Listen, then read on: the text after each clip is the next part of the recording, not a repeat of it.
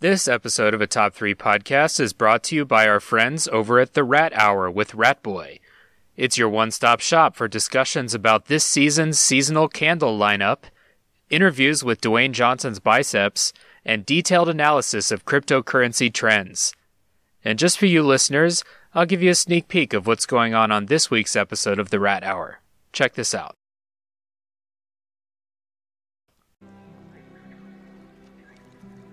I don't like sand.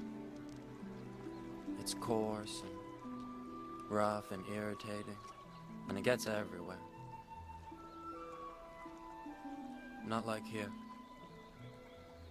Here everything is soft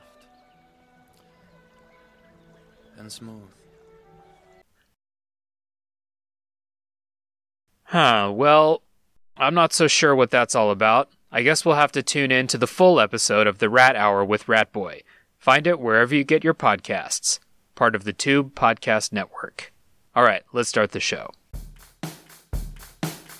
And this is a Top 3 podcast. 3, 2, 1.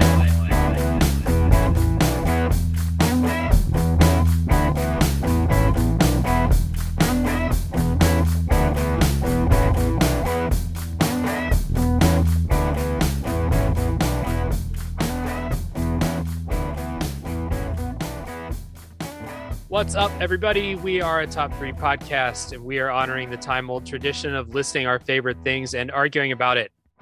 Today's topic is our top 3 disappointments in entertainment, media, books, movies, TV, other media that I'm forgetting, video games, stuff like that. Before we start, if you would like to support the show, please tell your friends, subscribe, give us a rating and review on Apple Podcasts if you can, and follow our social media pages at Twitter and Instagram at a Top 3 podcast. And you can leave your own top 3 in the comments when we post our episodes. We will also put out calls for listener responses before recording. So keep your eyes out for those social pages, and we will read and react to your top 3s on the show. And check the episode description for links to those various social media pages. So, joining me today, Dave Jackson, is Aaron Engel. Sup? Alan Nichols. Hey, everybody. Fan favorite and season 2 antagonist, Bloodbath McGrath. Hey, kids. It's hip to be square. And our special guest today, a good friend of the show and top 3 enthusiast, Jim Rodeman. What's up, Jim? Hello, everyone. Thanks for having me on, guys. Hell yeah, Jim. Good to have you, I man. was so excited when Dave told me that you wanted to be on the podcast. I was like, bro, there is a guy I have not rapped with in a long, long time, man. Glad to see you're doing good. You look healthy. Beard is clean as fuck. Hell yeah, dude. Thanks, guys. I just wanted to say, you guys, I think, have struck a really good thing here. You have a lot of charisma and a lot of charm, and you're genuinely entertaining to listen to. It's something I definitely look forward to week, and I just wanted to congratulate you on 20 episodes and hopefully many, many more. Thanks, buddy. That was man. so official. That was crazy. Thanks, Hell buddy. yeah, dude. Yeah, and we can, the guy with the gun behind you, he can leave now. It's okay. He can go. He doesn't have answers. I want to congratulate Jim on sharing a bathroom with Dave for how good for you, man. He didn't share a bathroom with me. That's a lie. I Everyone shared a shared bathroom that with bathroom. Yeah. Yeah. All right. So again, if this is your first time listening to the show, the way it works is we've all picked our top 3 in the category, and we're going to take turns going around. So we don't all say our lists all at once. We say our number 3 in a circle. Then we all go around with number 2s, number 1s, and honorable mentions at the end. So again, today's topic is top 3 books, movies, TV shows, video games, live entertainment, basically, that we were hyped up for, because most of us are not immune to hype. I get excited about stuff. Imagine not getting excited about stuff. The only thing that we're not including in this is sports, because those are completely different top 3s for the sports fans. So For all of the things that we're mentioning today, we're going to come out and say right here at the beginning, full spoilers are on the table for everything we're going to talk about today. It is my personal belief that I think some of us share that if something came out, over a couple months ago and I haven't seen it yet, then I don't really have the right to complain about spoilers. So if you are really concerned about spoilers and you hear something come up, then skip ahead until we're talking about something different. So let's get it started. And we have a very special Michael Bumpus alert in this episode. Wee woo, Michael Bumpus. Bumpus. Aaron, can you explain for the nice people what a Michael Bumpus alert is? So a Michael Bumpus alert is basically when most of us or all of us are in agreement that there is an answer on the list that we don't want to talk about multiple times. Michael Bumpus is a very obscure football player that never did anything, but we all thought he had a really cool name. So we just decided that he is the greatest football player of all time. For example, hey, who's your favorite football player of all time? Oh, you mean aside from Michael Bumpus? Yeah, obviously. Aside from Michael Bumpus, right. Who is your favorite football player? Oh, it's Jerry Rice. But Michael Bumpus, number one for sure. Yeah. So that's our Michael Bumpus alert. And I'm like low key go find him on like Twitter or something and let him know that we're talking about it and see if he'll send us some sweet Bumpus merch. Oh, yeah. So, or have, have him guest on the podcast. Oh my God. Top 3 times you got ran over by somebody in the AFC North. So our Michael Bumpus pick for today's episode is Game of Thrones season 8. That is our Michael Bumpus pick because I am extremely confident. I mean, we talked about this, of course, we all agreed to it, but I'm confident that this would have been on at least 3 of our lists. So it's better to just talk about it one time here instead of having 3 separate conversations. We talked about Game of Thrones back in, I think it was episode 2, which was top 3 TV shows from the last 10 years.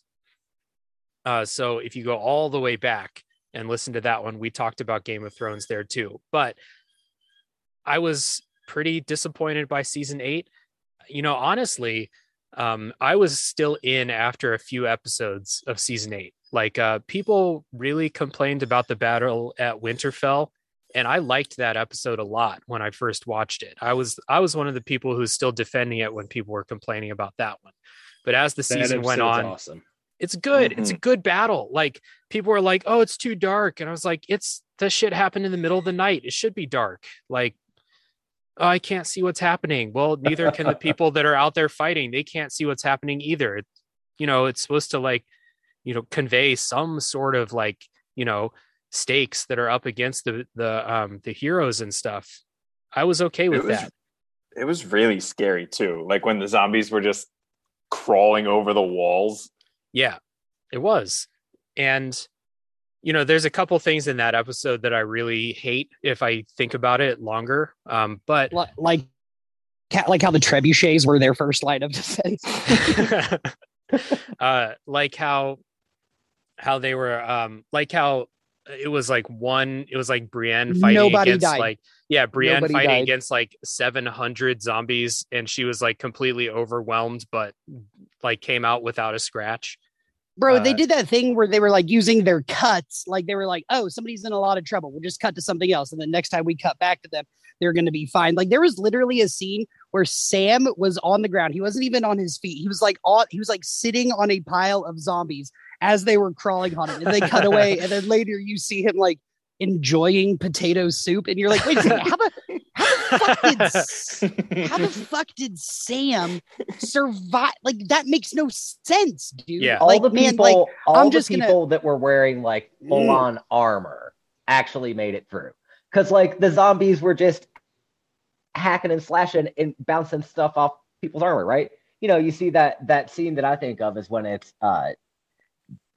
Jamie and Brian and Pod, and they're all 3 backed up against the wall. And they're all 3 wearing big suits of armor. And even though the zombies are hitting them and stuff, they aren't crushing the metal of the armor, and they aren't aiming for their heads.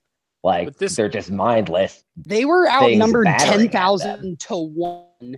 That is, Right. first off, none of them were wearing armor like I think you think they were wearing armor, unless it was made of plot. It's No, but like you see like they had like 30,000 people fighting that night, the folks defending Winterfell, right? But 95% of them were just wearing furs and cloth, you know? And any Do of you the remember ones that that had part? what? Go ahead.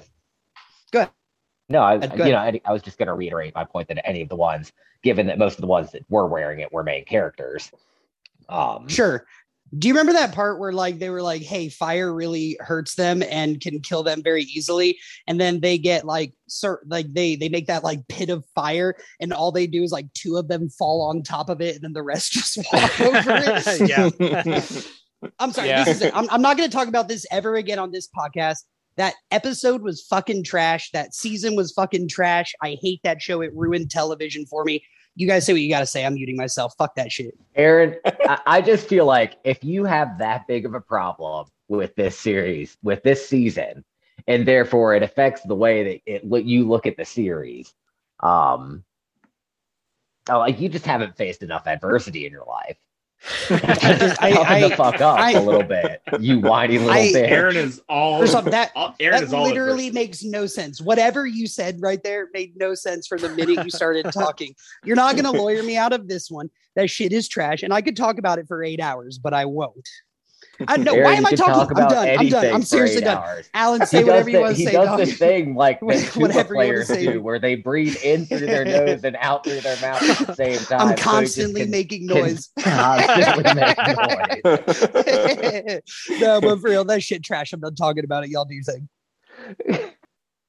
So like the issue like that, I don't know, that episode aside, like the whole season, we talked about it before, that whole season has a storyline that like if you spread it out over 2 full seasons or even 3 seasons would have like naturally led to that. It would have felt good. They would have had those slow moments that Game of Thrones was always really good at, but it didn't. They mashed it all together because they wanted to, didn't someone say the creators of it wanted to finish Game of Thrones so they could work on some other project that ended up being terrible? Yeah, Star Wars. And then, Yeah. and then they got signed some fired huge because deal. of the backlash. Yeah. Mm-hmm. So Whoops. this is all I'm going to say about it. And I have previously stated, like, I'm super late to the Game of Thrones party, and for somebody who like watched, who got into a good chunk of the show and everything, leading up to season 8 starting, like literally like finishing the last episode and getting ready and like watching the premiere. There's a huge drop in quality on that last season. Like, just again, like not even like fanboying out or anything like that. Like there is a noticeable lack of quality across the board. Writing, production, everything, just the storytelling in general, all the character arcs. And I think it is legit in terms of, you take a show like The Simpsons that has to like, that's like definitely like lost quality, but it's like it's been on for 30 years. They've had to try and keep it going through 3 different decades, like 20 some odd, like different people have like run and like handled that show in its time. This show was only on for, 8 or 9 years. And like the same 2 people did everything behind the scenes in that show, production, storytelling, all that stuff. And like, so like they clearly just like dropped the ball and said, fuck it, the last season. And, that's just, that's all I'll say about it. Like it's a total dip in quality. So Game of Thrones would not have been on my list. And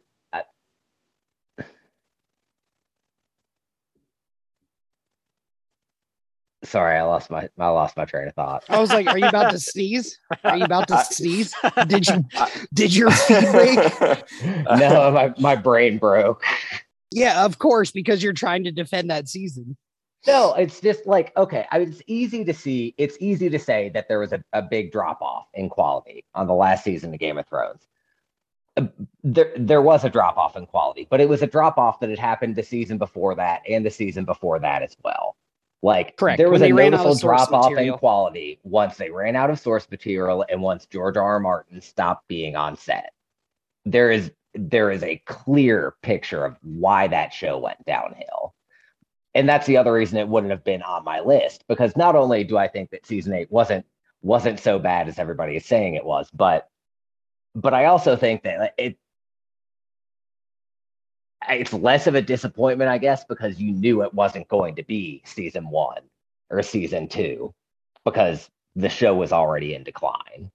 But you knew it was going to be the last season, and you're expecting like all these storylines to come to like a satisfying end. Like, that's what you should expect from quality TV shows.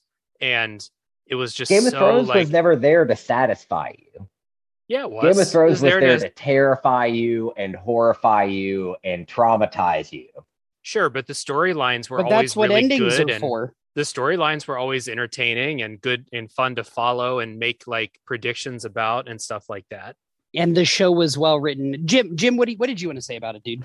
I don't want to necessarily like beat a dead horse. I actually agree a lot with what Alan just brought up. And I do feel like the decline started early, like the season 5 Bronn Jamie buddy cop stuff down in Dorne just like really didn't work for me. But then by season 7, whereas in the first season it takes whole episodes to go from place to place, they're like warping around basically. Yeah. Like it's and so to me it definitely lost those slow quiet moments, and those final twists just felt like not even rushed. It was almost like some of them were just like out of left field, and it just wasn't satisfying for me. But I don't want to just like continue to harp on this, so that'll be all I say.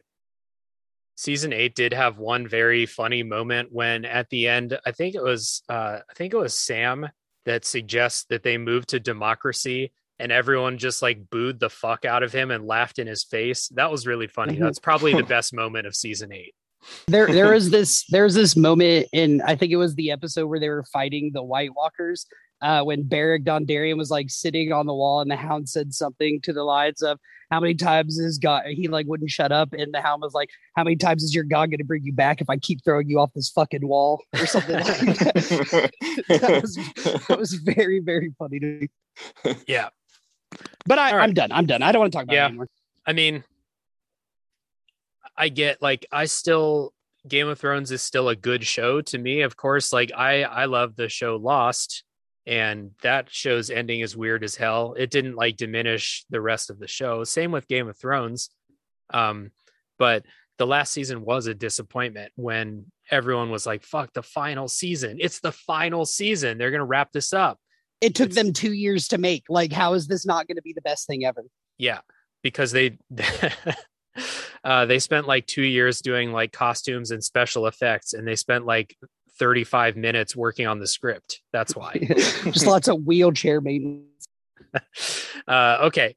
So we can move on from Game of Thrones, Michael Bumpus, and get into our actual lists. So I'm going to get us started with my number 3. Disappointment, thing I was excited about that disappointed me. And it is a game for the Wii. The Legend of Zelda Skyward Sword is my number 3. That's a good one. That game sucked, bro. That game sucked ass. I hate that game. They remade it. Will you play it without the motion control? Do you think that'll change your opinion? No. Yeah, me too. Dude. It was very lame. I'm not spending $60 for Nintendo to try to change my mind on like something that I really hated back in the day. That's a good way to put it. So I'm a big fan of the old 3D Zelda games, or like I was a fan. I loved when I played it when I was a kid, Ocarina of Time, loved Majora's Mask, loved the Wind Waker, loved Twilight Princess. So obviously I'd be excited about the new 3D Zelda game. Basically every game in the series before that one. And the thing is, I hate being forced to use motion controls in anything that's not like Wii Sports or WarioWare or something like that. I do not want to play a whole Zelda game using motion controls. And the thing that makes it worse is the motion controls only worked about half the time in Skyward Sword. So they'd be like, you have to swipe the sword vertically to hit this enemy because he's blocking every other direction. but like the Wii remote wouldn't register like perfectly what you're doing.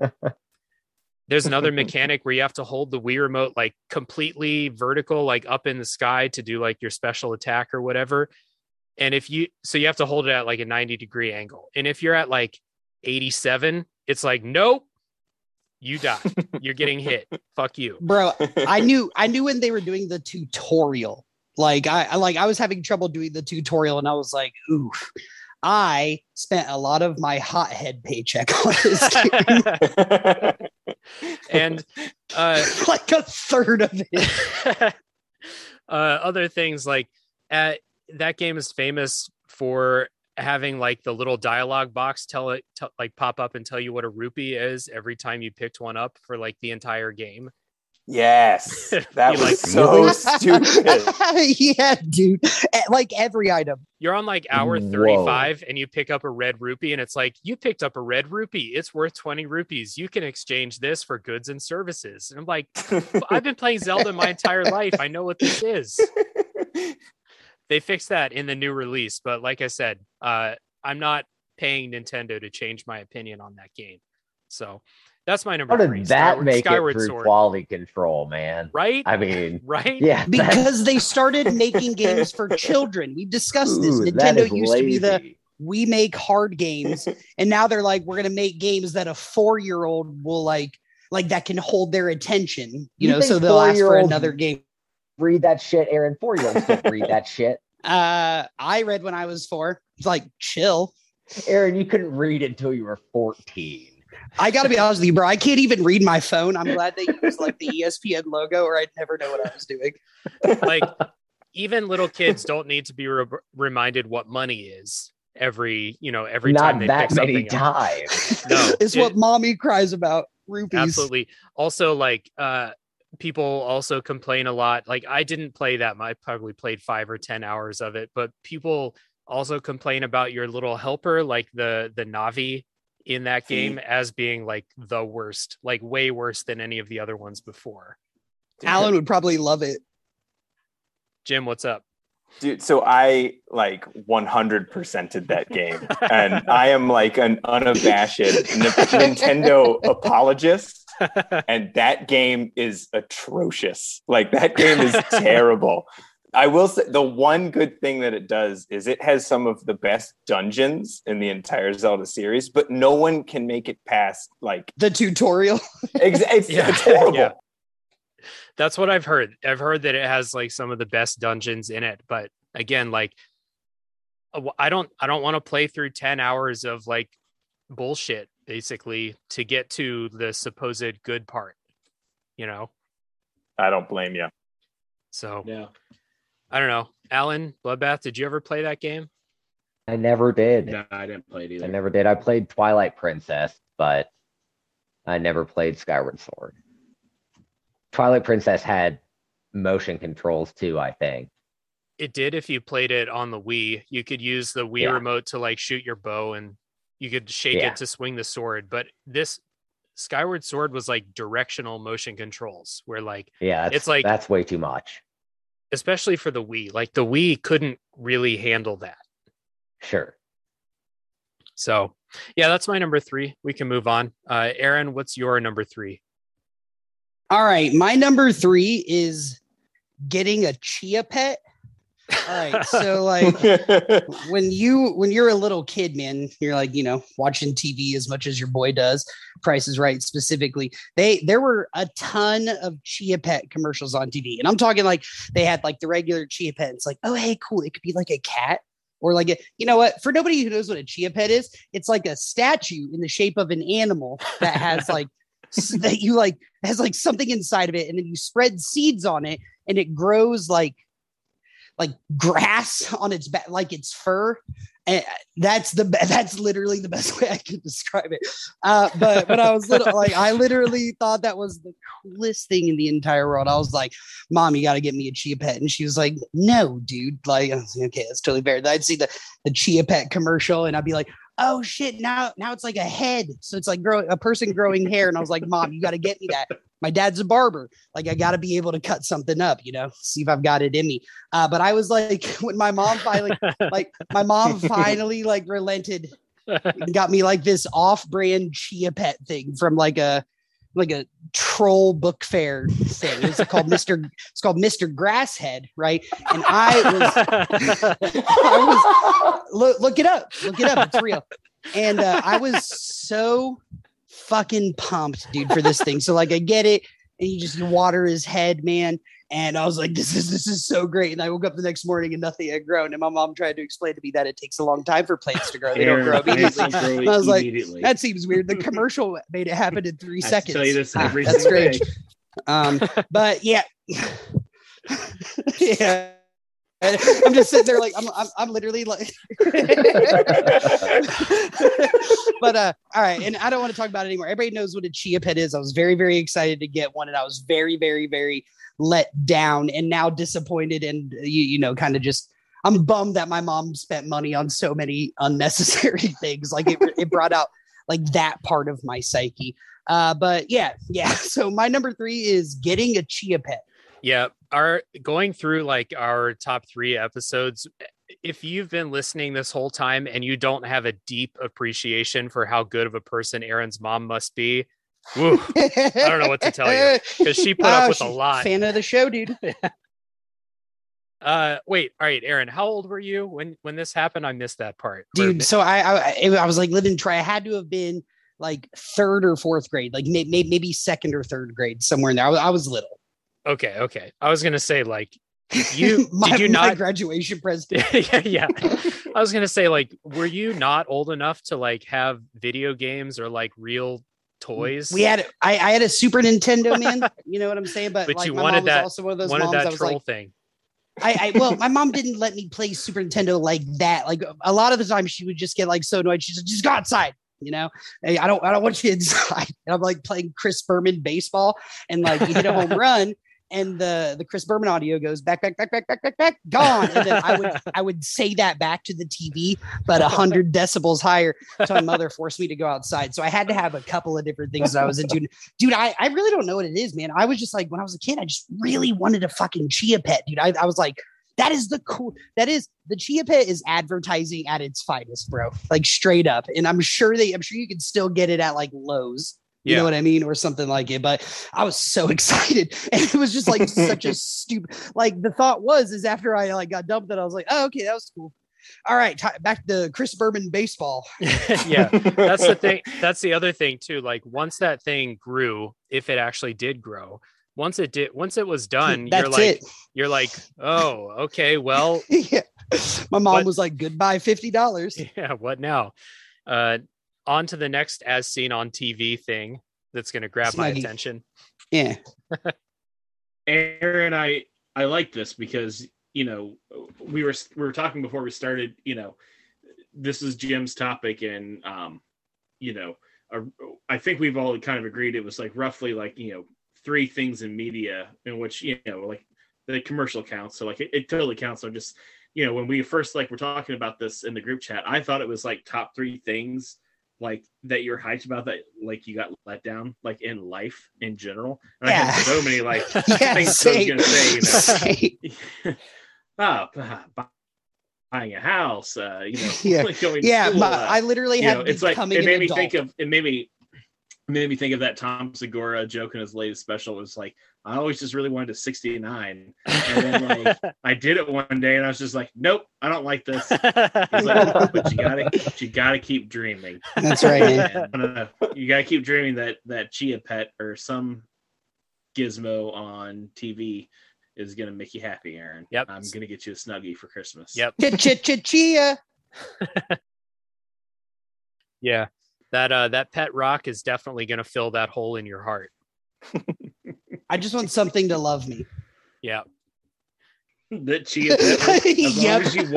As long as you water the Chia Pet and keep it in sunlight, Aaron, it will love you. It will never leave you. Have to talk. Yeah. That's what you told me about women too. And look at me now. All right. Well, hard cut. Alan, what is your number 3? I wish he hadn't done a hard cut. I was going to say my number 3 is Aaron's Life. Oh, that counts. That counts as entertainment. I think Alan's the villain. I love and respect Alan Bloodbath. You don't fucking talk about him like that ever. No, but my number 3 is Arrested Development. Whoa. Yes. Okay. Whoa, are you talking about the whole show? Are you talking about the whole show or just the last season? Well, yes. Arrested Development as a TV show is what I'm talking about, because it was so brilliant for 3 seasons. And then sadly, it did not get the following that it probably should have gotten and was canceled. And then Netflix renewed the show for 2 more seasons, was it? I think. Yeah. One more. So 2 more seasons. What's that? No, 2. There's 2 seasons. There's 2 seasons on Netflix. Oh, for real? Yeah. Damn. Yeah. 4. Dude, Season and 5 4 are was on so Netflix. bad, I'll never watch it. I was gonna say, to Alan's point, he's absolutely right, because it came back, people didn't really like it. Then they re-released those episodes, like remixed, so the story made more sense, and they still didn't like it. And then they did another season, and you haven't even heard anyone talk about that season because it's not good. They have driven it into the ground. I mean, any chance that they were going to fix that ship is over. And it was such a great show in the first 3 seasons. It was, yeah. I also, like, recently, like in the last 5 years or so, I feel like all Arrested Development conversation has been about Jeffrey Tambor and his sexual misconduct allegations or whatever, or like harassment allegations, something like that. Dude, season 4, I can't believe I forgot this. Actually, I can't. Same here. Season 4, right. 4, I was very excited for it, and it was so bad that I literally forgot about it when I was doing this list. Arrested Development is a comedy, and the first 3 seasons are legit very funny, like some of the best sitcom out there.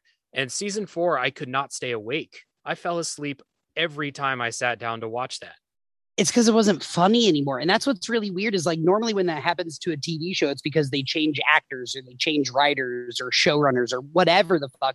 They had pretty much all the same fucking people. They had the same people who wrote it. They convinced everybody to come back, like, no matter how famous they were now at that point.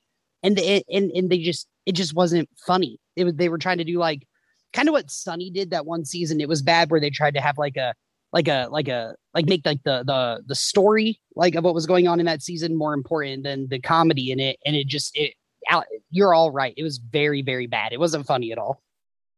Yeah, that's a good pick, Alan. That is an excellent pick. I can't believe I forgot that, but great pick.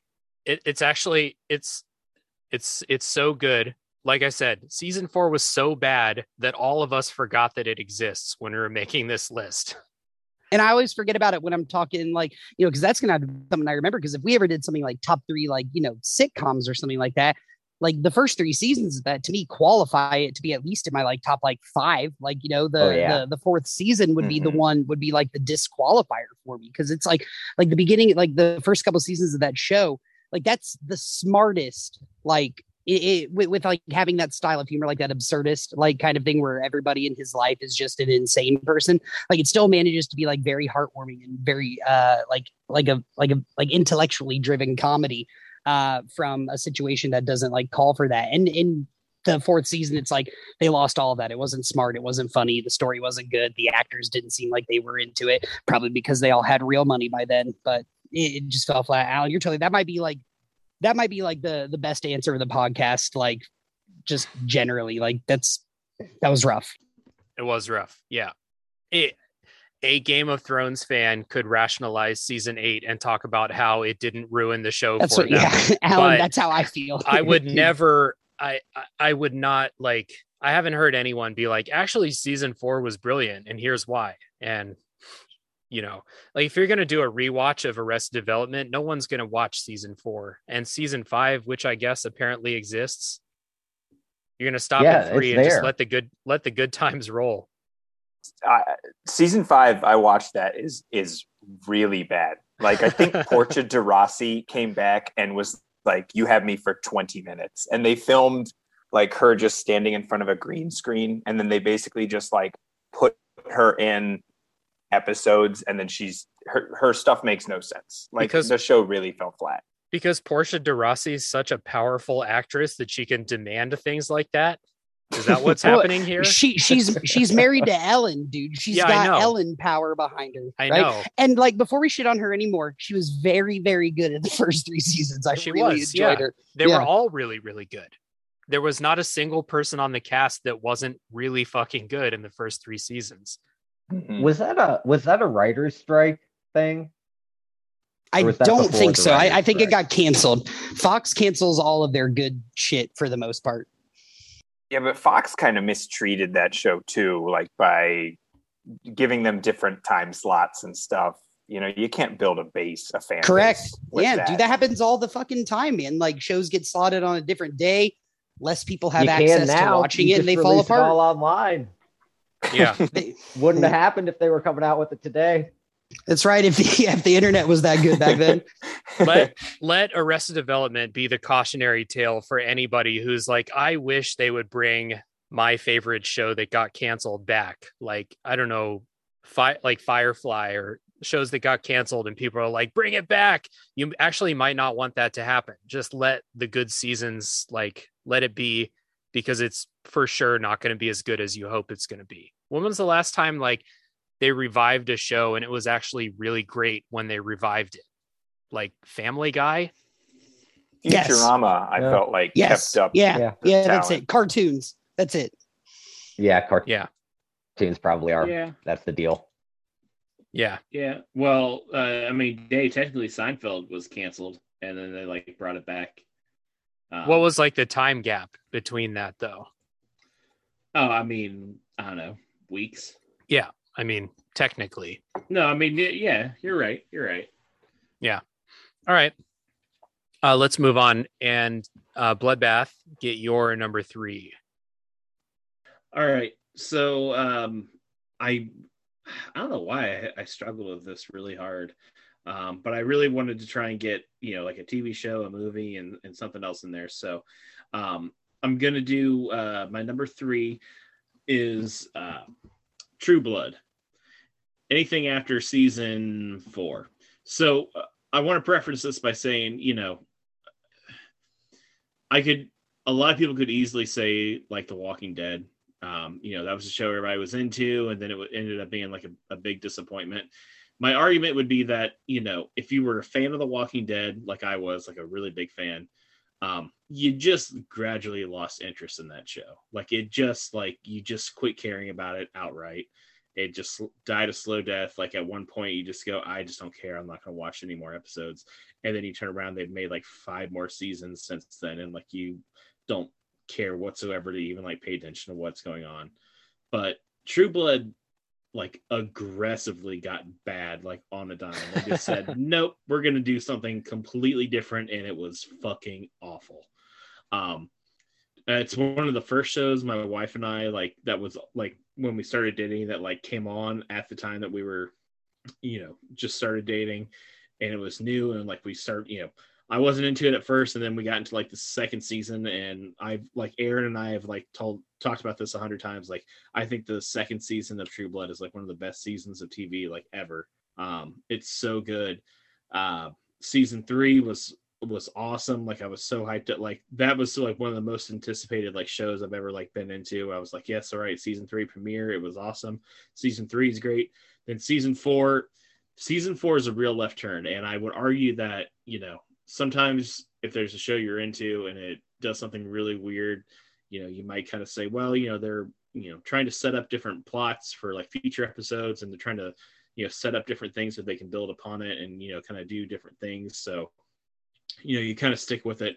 And then it was like, not only was season 4 left turn, then it was like season 5 drove off a fucking cliff, and then season 6 like just blew the fucking car away. And like, just, I mean, it was absolutely like, they like so aggressively like tried to make that show like different and awful and terrible, and like it's just like such a bastardized version. you know, I mean, Aaron, I know Aaron and I have talked about it before. I mean, maybe he's got an opinion on it. I don't know if you guys have ever really watched the show or not. You know, to me, it's like they just kept making the world too big. You know, it was vampires and then werewolves, and like that was cool. And then like there were some other like creatures that showed up.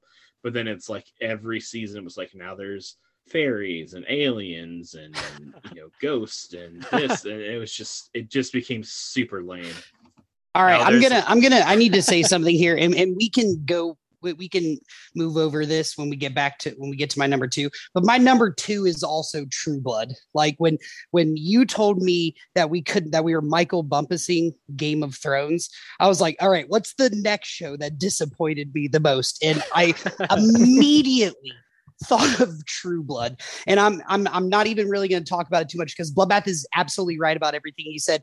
Season 2 is one of the greatest episodes or one of the greatest seasons of television ever fucking made. It's brilliant. The first 2 seasons of True Blood are so good. And I was such a hater. I was like in college and, you know, everybody was in this show. And I'm like, I'm not watching no dumbass vampire show. And then I watched the first episode and I was like, this is fucking really good. They were doing some really good, like gothic, like horror stuff that took place in the fucking like swamps of Louisiana. Like the setting was so good. And the opening theme song was so good. Like that whole part right there. And the only thing I ever really hated about True Blood was Anna Paquin. Like her performance was the only thing that didn't change from season 1 to the end of the show. And the last thing I'll say about it is like, I trooped my way through that show because I loved the first 3 seasons that much. And the only episode of that show I never saw was the finale. I watched all the way up until the last episode was about to premiere. And I was just like, no, I don't want to see how this ends. I've never put that much time into a TV show and then just straight up said no to the finale. We can skip over me when it gets to my turn, but Bloodbath, that's crazy to me that you said that because I thought I had a really cool answer. And then you said that. I was like, this is why we're friends, man. 100%. That show fucking blew it almost as bad as Game of Thrones did. I would say that if you guys are correct, it blew it harder than Game of Thrones because there's like, how many seasons are there total? Like 8? 7 maybe. 7. So there's like at least 3 seasons of just being fucking awful. I know. I have no idea why I kept watching it. I think there's 7 or 8. I think because I remember like season 4, I didn't get to watch when it came out and I had to watch it later. And then I remember catching season 5.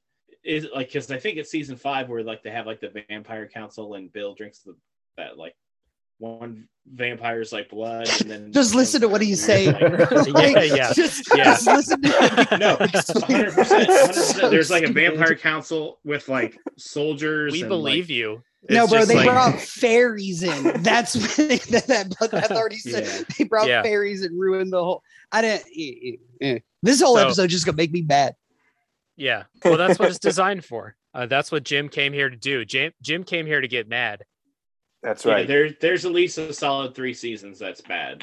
So at least half of the show is and bad. That's like I never watched True Blood. And like back when I was like actively looking for TV shows to watch, people are always like, well, True Blood's really great, but like don't watch the second half of the series because it's fucking terrible. And I was like, oh, okay, well, I'm just not going to watch it then. Yeah, that's the correct thing to do. Like fuck that. Like fuck that. Like even Lost, like you said, I'll go back and rewatch Lost because the ending's like it's okay, but at least it doesn't ruin the rest of what the show was, you know? Yeah. Well, Lost didn't have like we said, Lost didn't have 3 full seasons of like just being unwatchable bullshit like you guys are describing True Blood as. Alan, you're making a face. I know Lost is weird in like season 5 and 6, but yeah, I don't know. Jim, I didn't watch True. Well, I guess I watched. I did watch an episode or maybe 2 episodes. I don't know. However many came on a DVD. I got a DVD from Netflix mail order service. Hell yeah. When 4 that episodes. Was still going on. It was 4 episodes is what you got on that disc. Well, I didn't finish it, buddy. I didn't finish that sucker. It was not great. So then it was bad enough that I just canceled the Netflix DVD service. It was over. Soured me I'm on done that with your experience. product. That's impressive. It's so bad that you canceled the whole service. Yep. All right.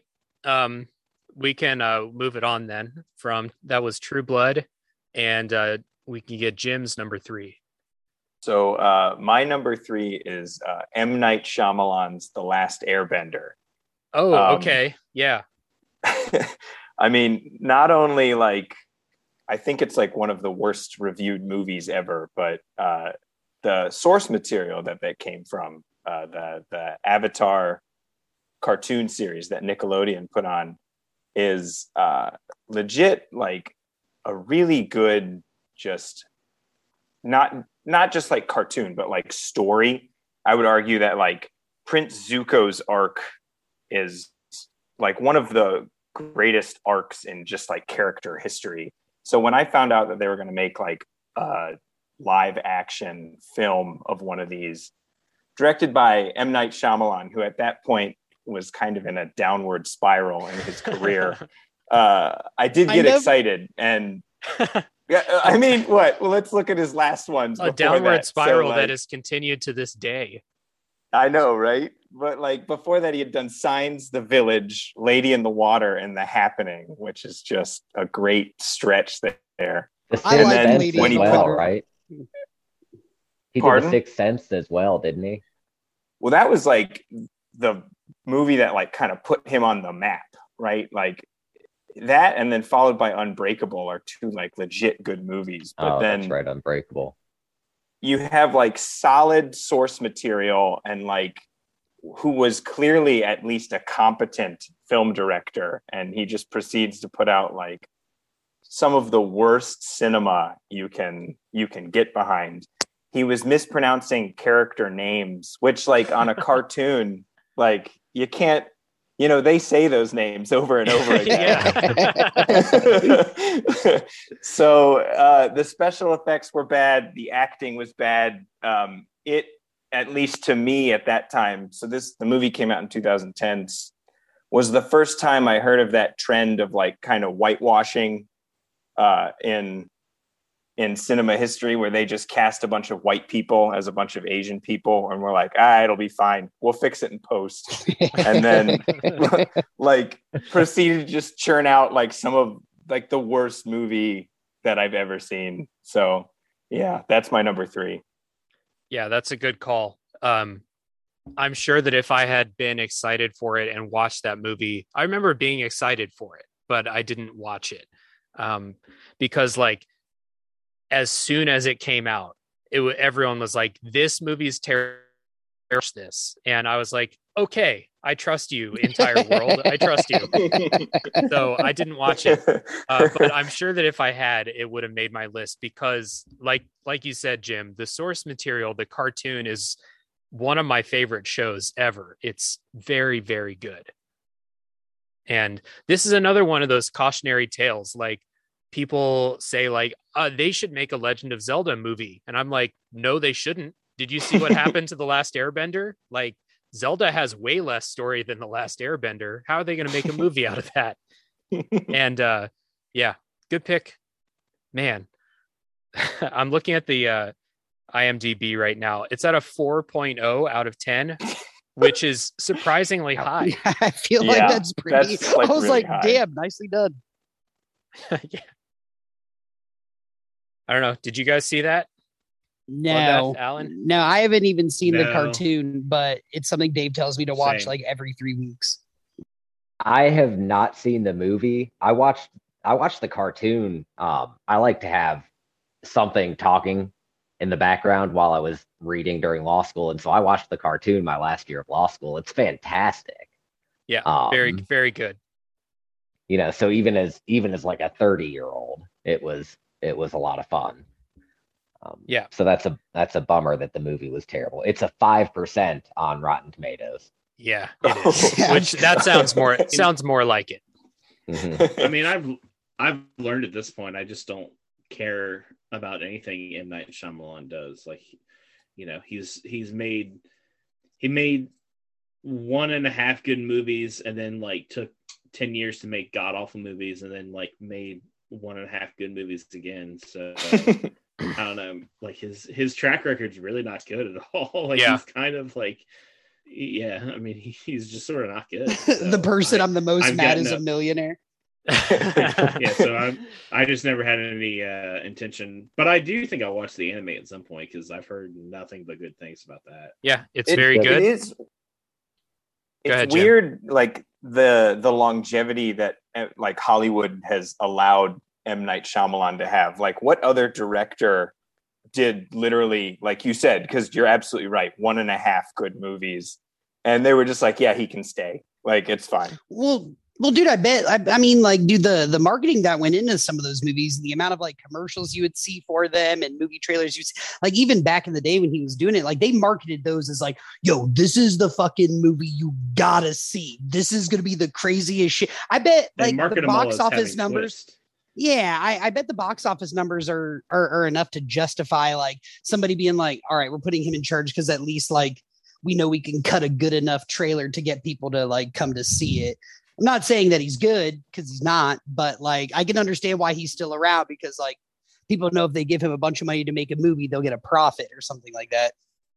That's got to be it, because if his movies were like reviewed poorly and box office failures, there's no way he would be like able to make like major motion pictures anymore. That's not how the industry works. Well, and to Jim's point, he asked like who else has that ability. I mean, the closest I guess I can maybe say you could compare him to is like Tim Burton, to where it's like, you know, that's pretty close. That's a really good analogy. 40% of his filmography is great, and then the rest of it's like real up and down. Yeah.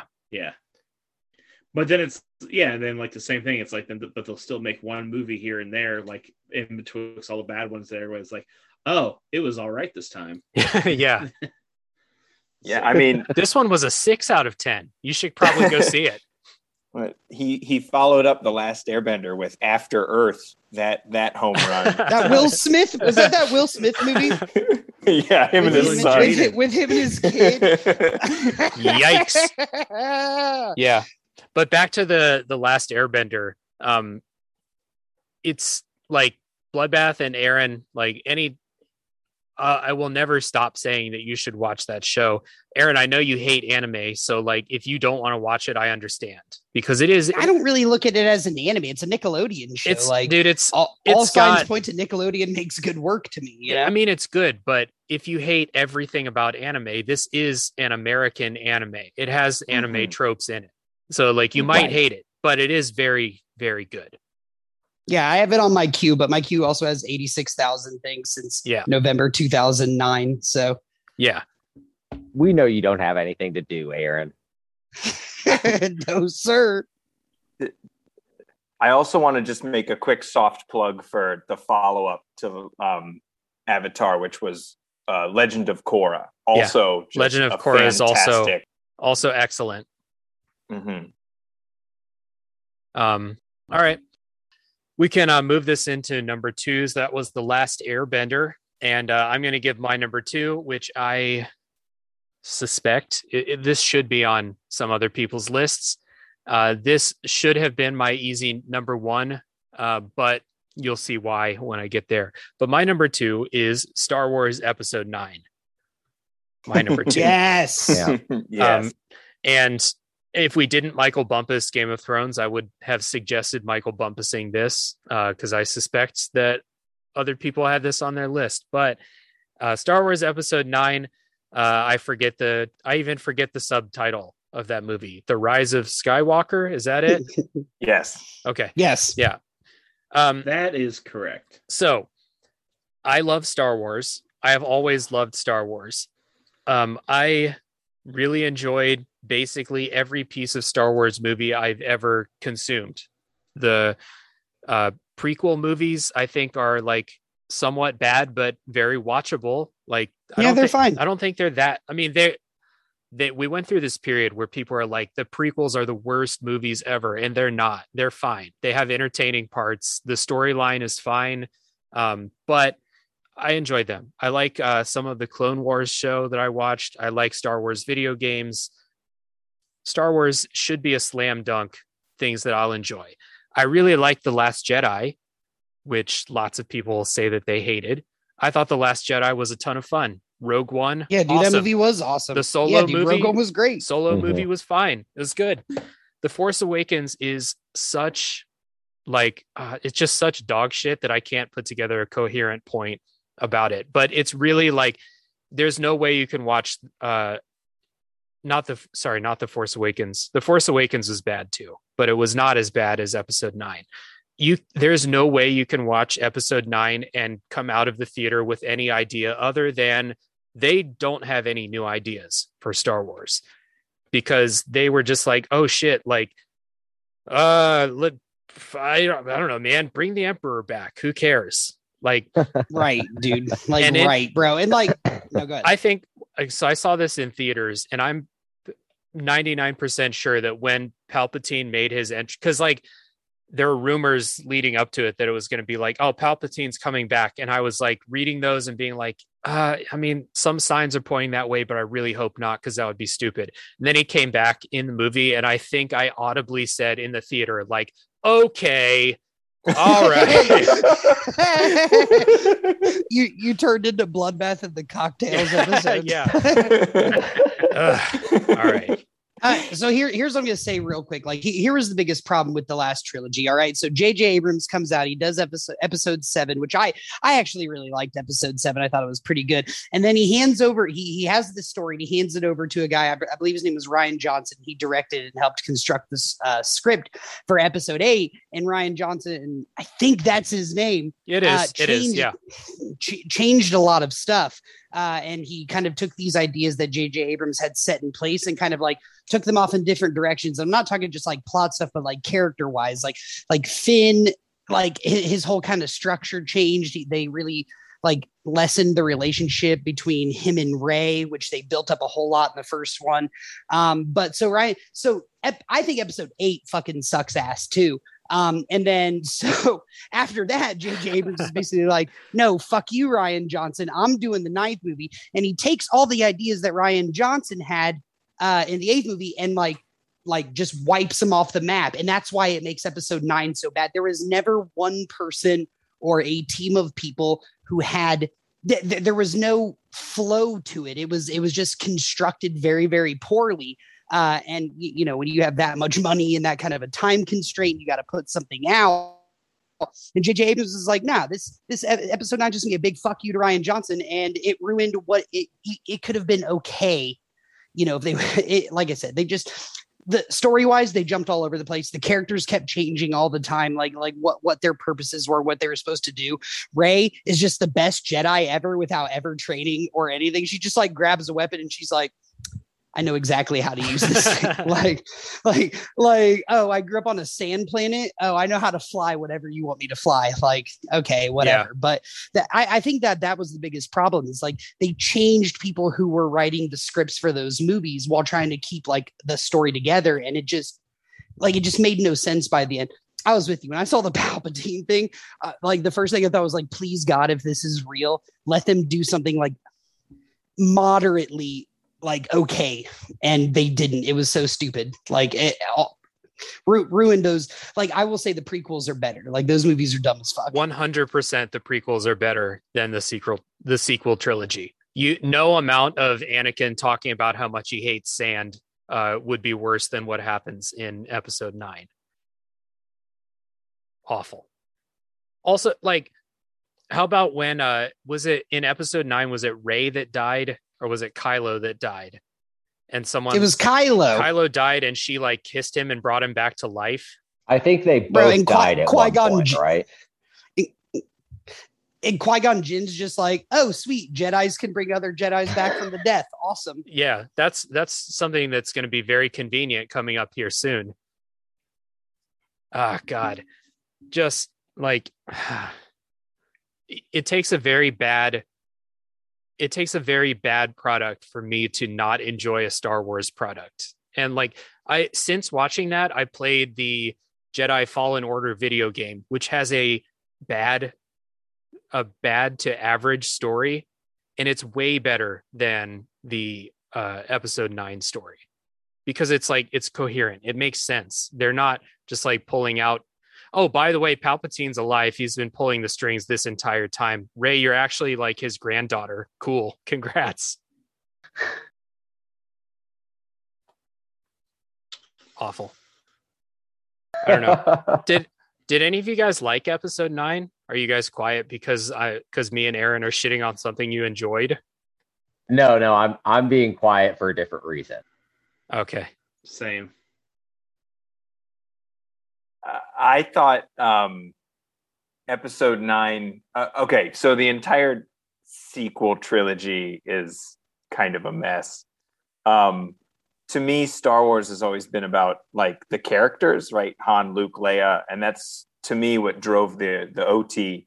The prequels, I felt like, lost that, but at least they were telling a cool story about like not only the downfall of a character, but like the downfall of a republic as well. Right. The sequels, yeah, the fact that you had someone helming it differently for like each movie, like a different person getting behind the wheel, it was jumbled, it was a mess, the characters made no sense, like they were so squandered. Like Rey, Finn, Poe, there were good ideas there that just nothing ever panned out. And I actually think Kylo is like one of the most squandered characters of all, and he would have been an amazing villain for that trilogy. He could have been one of the greatest villains of all time. They got Adam Driver was fucking brilliant. Like, you know what I mean? Like with what he was given, it's like the whole Hayden Christensen thing, dude. Like you can't really blame the guy for like them writing the character so poorly. Like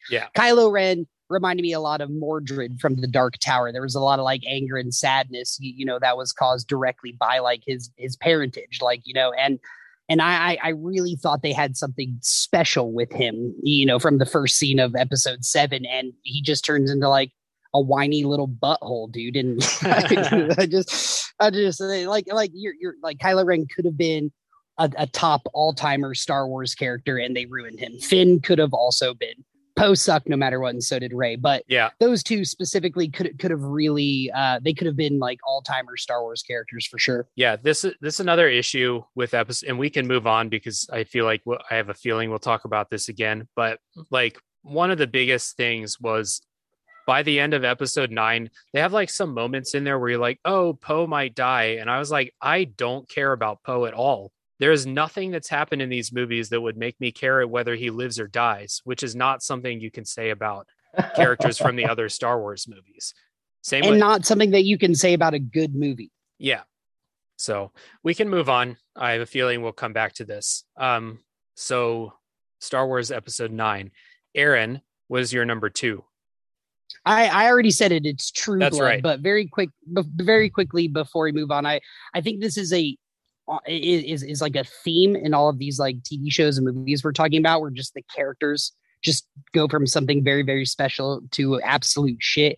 Like True Blood has like 5 or 6 characters in it, like Tara, Lafayette, Bill, Eric, who were really well written, well designed, and had a really good arc going, and they just changed them completely. And so I think there's something that could be said about like it all comes down to like, that's why people watch it, because they connect with these characters, they understand these characters, they empathize with them, and they root for them. And when you stop rooting for them, and like you said, when you don't even care if they die or not and they're a main character, like everything else just kind of falls apart. Like, you know, that's why actors get paid so much money. They're there to make you care about what the character is doing and saying.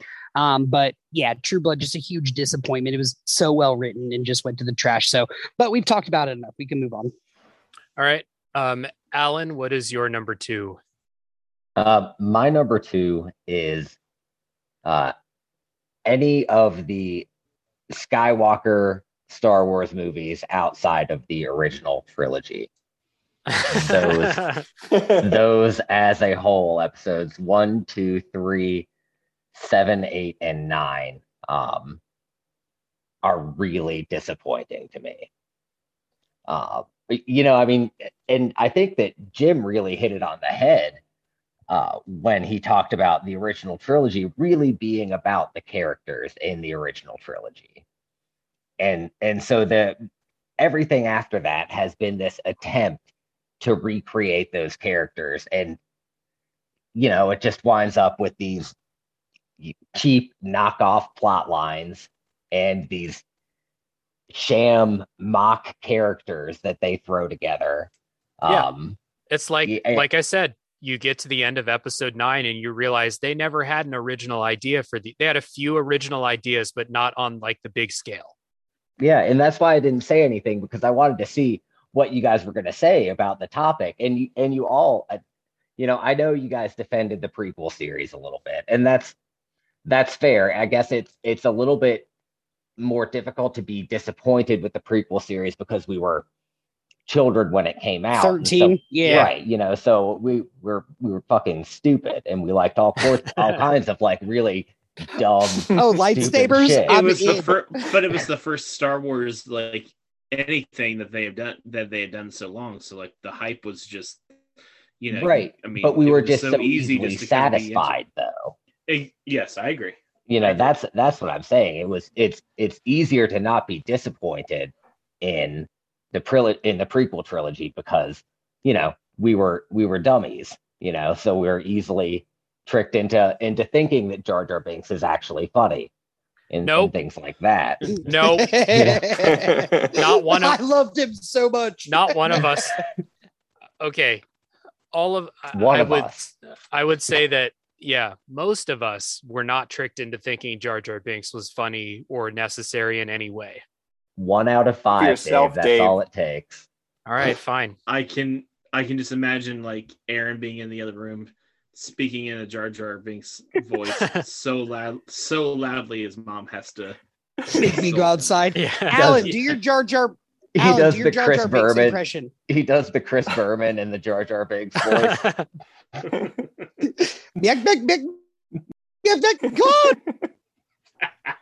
God damn it. I feel like I nailed that. Come on, you did, but let's call it, guys. I mean, we gotta do that now. End of the podcast. Yeah. We're it's over. We've had a good run.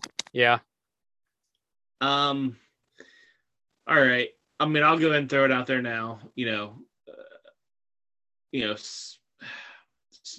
I'm going to say Star Wars at this point. It's like, episode 9 is probably like my honorable mention. So I hate the prequel trilogy. I think there's some like cool parts here and there, but like by and large, I don't really like them. I love The Force Awakens. Last Jedi was cool. I think it like has problems, and like the problem is more like I agree with Jim 100%. So I always say like there was no cohesive vision for how the story was going to go. The trilogy was going to go, and quite honestly, after The Last Jedi and Rian Johnson just like does this like total like punk rock move and like just destroys everything that you're wanting to see happen in the movies and the trilogies and all that stuff, and kind of does do something sort of different. For them to like finish the overall story, like they really needed to probably make 2 more movies. Why they felt beholden to make it a trilogy, I don't know. They could have just made episode 9 and then made episode 10. Because if you watch episode 10, there's everything with the Emperor is absolute dog shit. I don't understand why on earth they thought that was a good idea. That's not only is that like dumb in terms of Star Wars, that's like dumb that's dumb storytelling. Like an English teacher would have told you like this doesn't make sense. Like you need to go back and redo this. And I have heard a lot of people say that the everything with the Emperor was a reshoot. So like there, I guess, was a different story, and the studio was freaked out, and they're like, "No, we gotta like do something called Saved as the Emperor" or something like that, and they like reshot all that, like reconfigured the movie. Anyway, so they had some neat ideas in episode 9, but it's like why they felt like they had to cram it all in at the last minute. Like someone pointed out, Rey, Finn, and Poe, like, why are they friends? Because they never spend any time. Like Rey and Finn. They're never on screen together ever. Right? Yeah. Like Rey and Poe like never like meet each other. But like in the third movie, it's like, oh, they're supposed to be like friends. Oh, it's Yeah. so good to see you. I'm so glad you're Yeah. alive. Your name was Ray? Ray?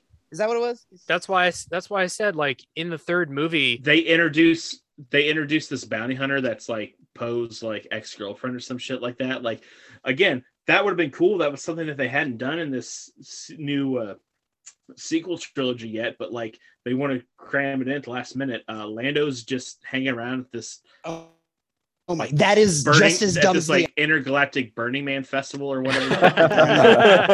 Dude, that, you know, bro, the entire movie is just like a fetch quest. Like, it's just, okay, we have to go get this, and then it's like they go find it, and then they have like an action scene that isn't propelled by the character or the story or anything like that. And it's like, okay, now let's all go get that. They have to like, they constantly have to stop the movie and explain what they're doing and why they're doing it, and then go do like an arbitrary action scene, and it's like out of place. Like, it's very bad story making. Again, they should have just made 2 movies and crafted some ideas. Again, the Emperor, that's dog shit and stupid. it is. And I'm right there with you guys. Like, I'm right there with Alan and Dave.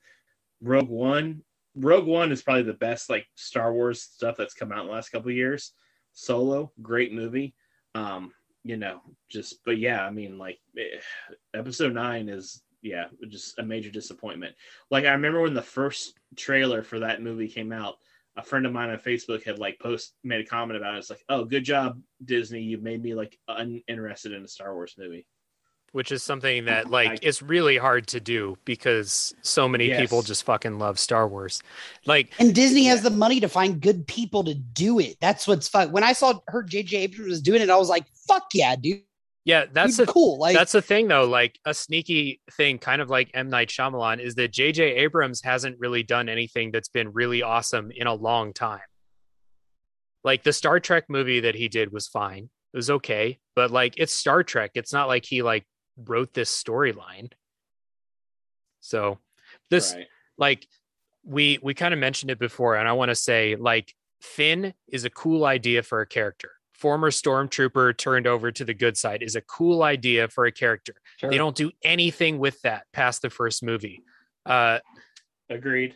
We already talked about Kylo. He's an awesome idea for a villain in Star Wars. Han Solo's son turned evil is an awesome idea, but it's just like they kind of squandered it, and he still ended up being by far my favorite character from the sequel trilogy. Yeah, probably. like low-key, probably, right? Like, other than aside from BB-8. Yeah, other than the droids, which are consistently the best characters in Star Wars. So I like how they were like, hey, we need to wipe C-3PO's memory so that we can get this little bit of information that'll help us find some doodad that'll help us find the Emperor. And so they have this whole like death scene for C-3PO, and he's like, I just want to take one last look at my friends. And it's like, motherfucker, you only know R2-D2. What the fuck are you talking about? I've never met any of these people. All of your other friends no are dead. idea who these people are. And then the best part is, like, later on, they're just like in a throwaway line. They're like, oh, hey, FYI, R2-D2 fixed him. He has his memories back. And you're like, what? Yeah. God damn it. All right. Let's move on from Star Wars. We're on Bloodbath. Bloodbath. What's your number 2? All right. My number 2 might take a teeny bit of explaining. And if I remember right from anytime I ever hung out with Jim, I think he might appreciate this one in particular.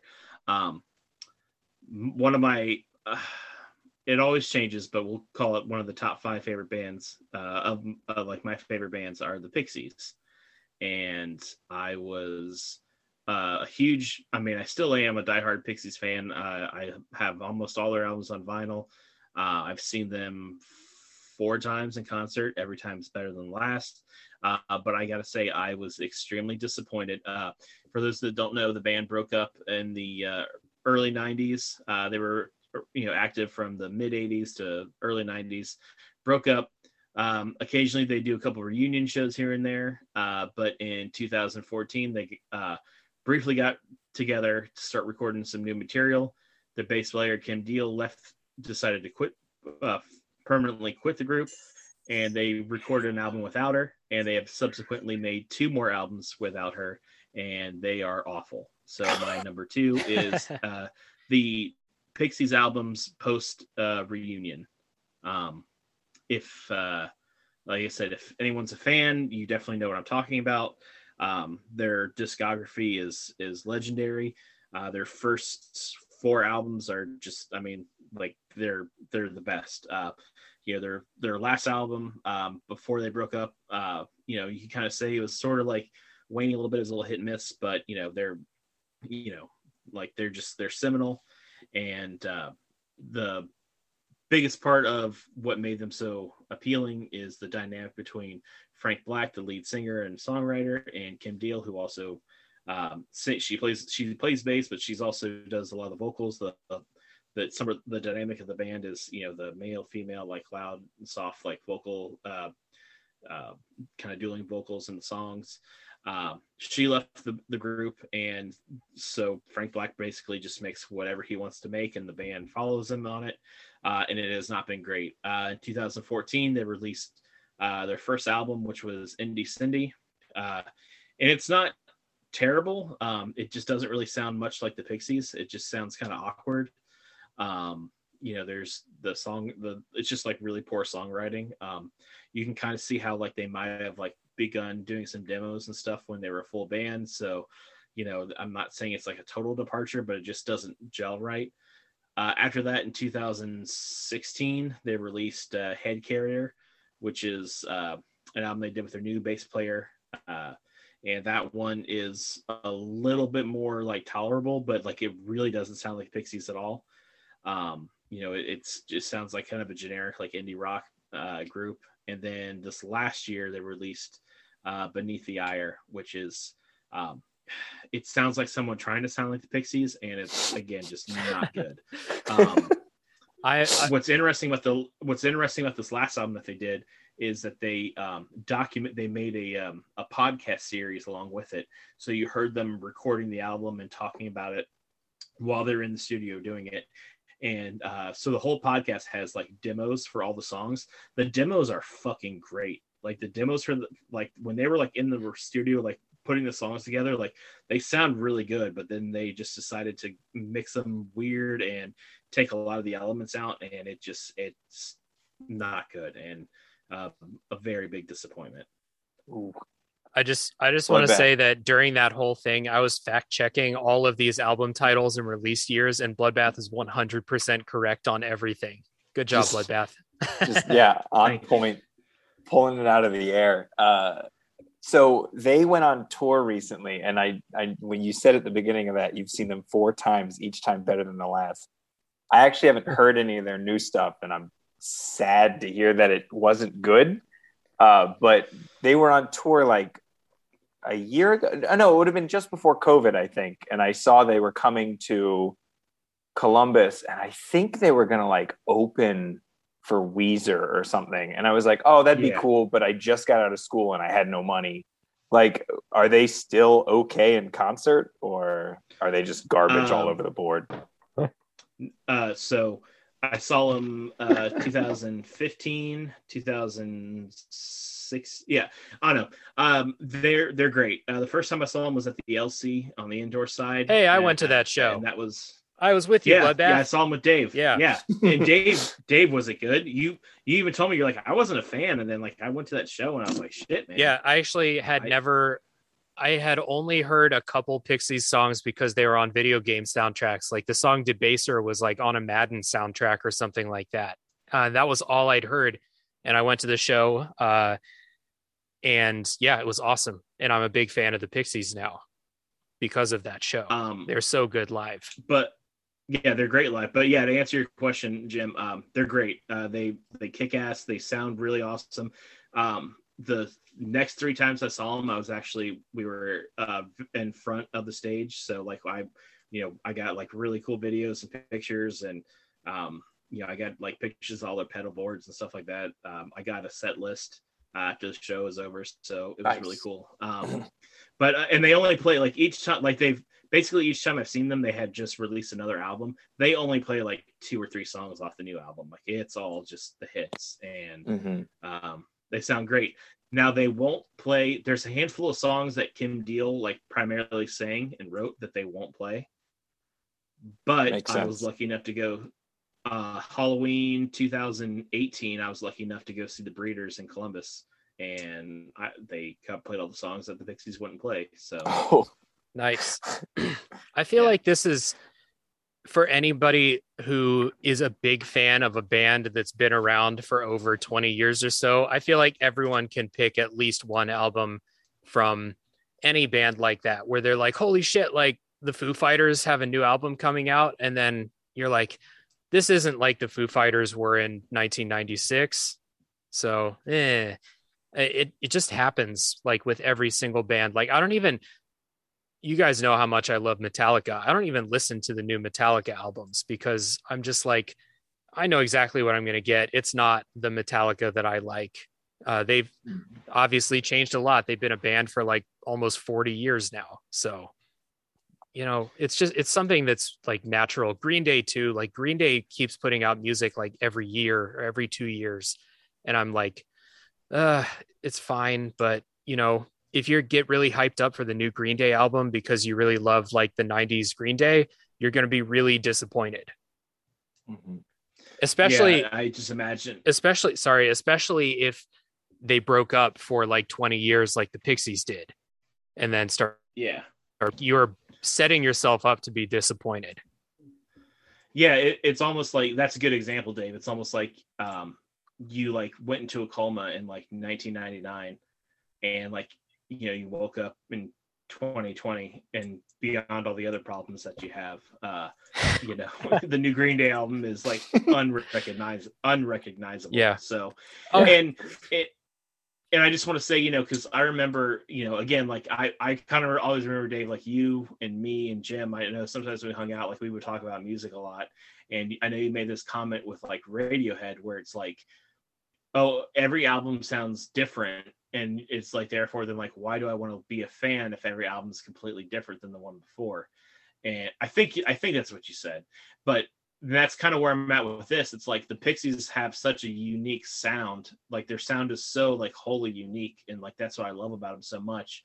And then for them to come out with a new album, it's like, I appreciate that they maybe want to do something different, or they can't write the same songs that they used to because they've gotten older and things are just different and the dynamic's not the same. But like to not even have any of the elements that like make them who they are, it's like, if nothing else, man, like just change your name to somebody else and be like, oh, this is like a side project. This is or something like that. It's basically the Frank Black solo project anyways, just using the Pixies name. Right.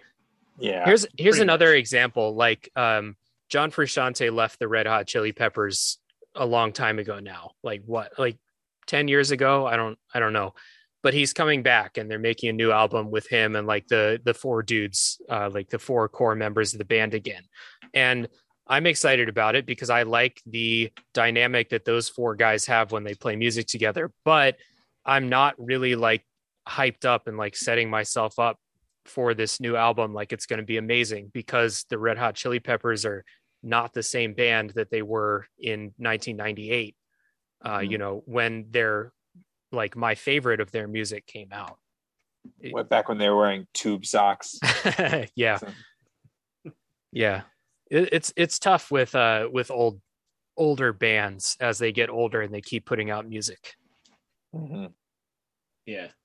I mean, Jim, correct me if I'm wrong. Like I said, I just remember like anytime we'd ever hang out, I feel like you and I always liked a lot of the same music. But I mean, do you like, are you a fan of the Pixies? And I guess, like you said, you hadn't listened to their new stuff. I mean, I at least relate to that a little bit with somebody else. I always I like the Pixies. I kind of fell off the music train back in right around when you said they got back together 2014. I was overseas at that time and I just wasn't getting modern music. And like when I came back, I just felt like the landscape had changed with a ton of bands. And I'm going to piss a lot of people off by saying things like this, but like I personally haven't enjoyed a Strokes album in a while. I think that Radiohead's last two albums haven't been very good.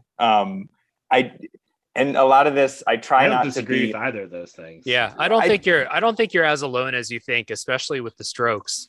I mean, I try not to be a grumpy old man about these things, and just like, the way they used to be. But yeah, a lot of bands, Dave, you said it really, really well. Like, they grow up and we can't expect them to be the same people that they were, back when like Blink-182 is making, masturbation jokes in every other song.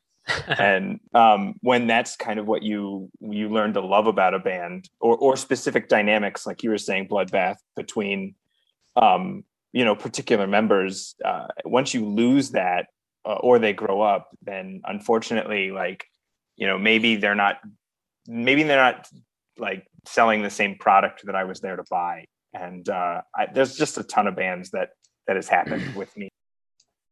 I'm having a hard time thinking of a band that's like, over 20 years old that's still making music that I'm like, fuck yeah, this is awesome. Like the latest, let me think, like the latest Megadeth is really good. Actually, not the latest Megadeth, because those are bad, but like actually the latest Blink-182 was pretty good. But it is not Enema of the State Blink-182, and you will have a bad time if you go into it expecting it. Mm-hmm. And also we are different people. Yeah.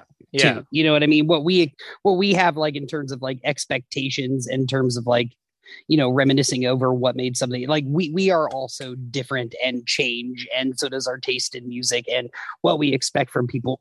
I mean, really what it is, everybody just sells out, like whatever. Yeah. But yeah, no, it's not. We aren't the problem, Aaron.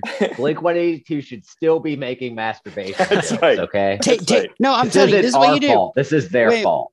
When a famous band makes a bad album, you take all their money away and force them to write as starving artists like they did before. Yeah, there you go. Yeah, exactly. I one final thing to add to this, because in the past, all four of you have made fun of me for listening to this band. So this is like your time for all four of you to get back at me. But you two officially sucks now, right? Like I used to peddle them now, like snake oil. Now. U2 sucked since like the early 90s.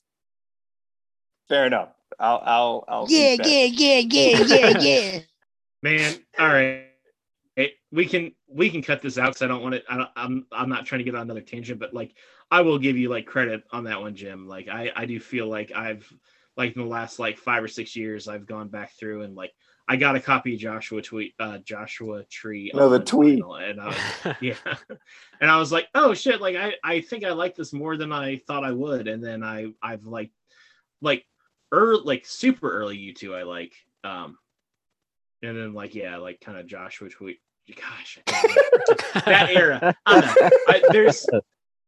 It's because he has to say his own name. Yeah, I've become a little bit more of a fan in recent years of that band. Yeah, so I won't give you that much shit for that. The Joshua Tree is legit good. Yeah. All right, let's move on from where did we even start? The Pixies' latest albums, and we'll get Jim's number 2. Yeah. Okay. So my number 2, my true colors are going to start to like come out here. My number 2 is Pokemon Sword and Shield. Okay. Let's go, Jim. Ooh. Let's do it. Yeah. So, I mean, I have been a lifelong Pokemon fan. Just to tell you guys how dedicated I was to the series, Pokemon Sun and Moon, which was like the previous generation, I completed the Pokédex in those games.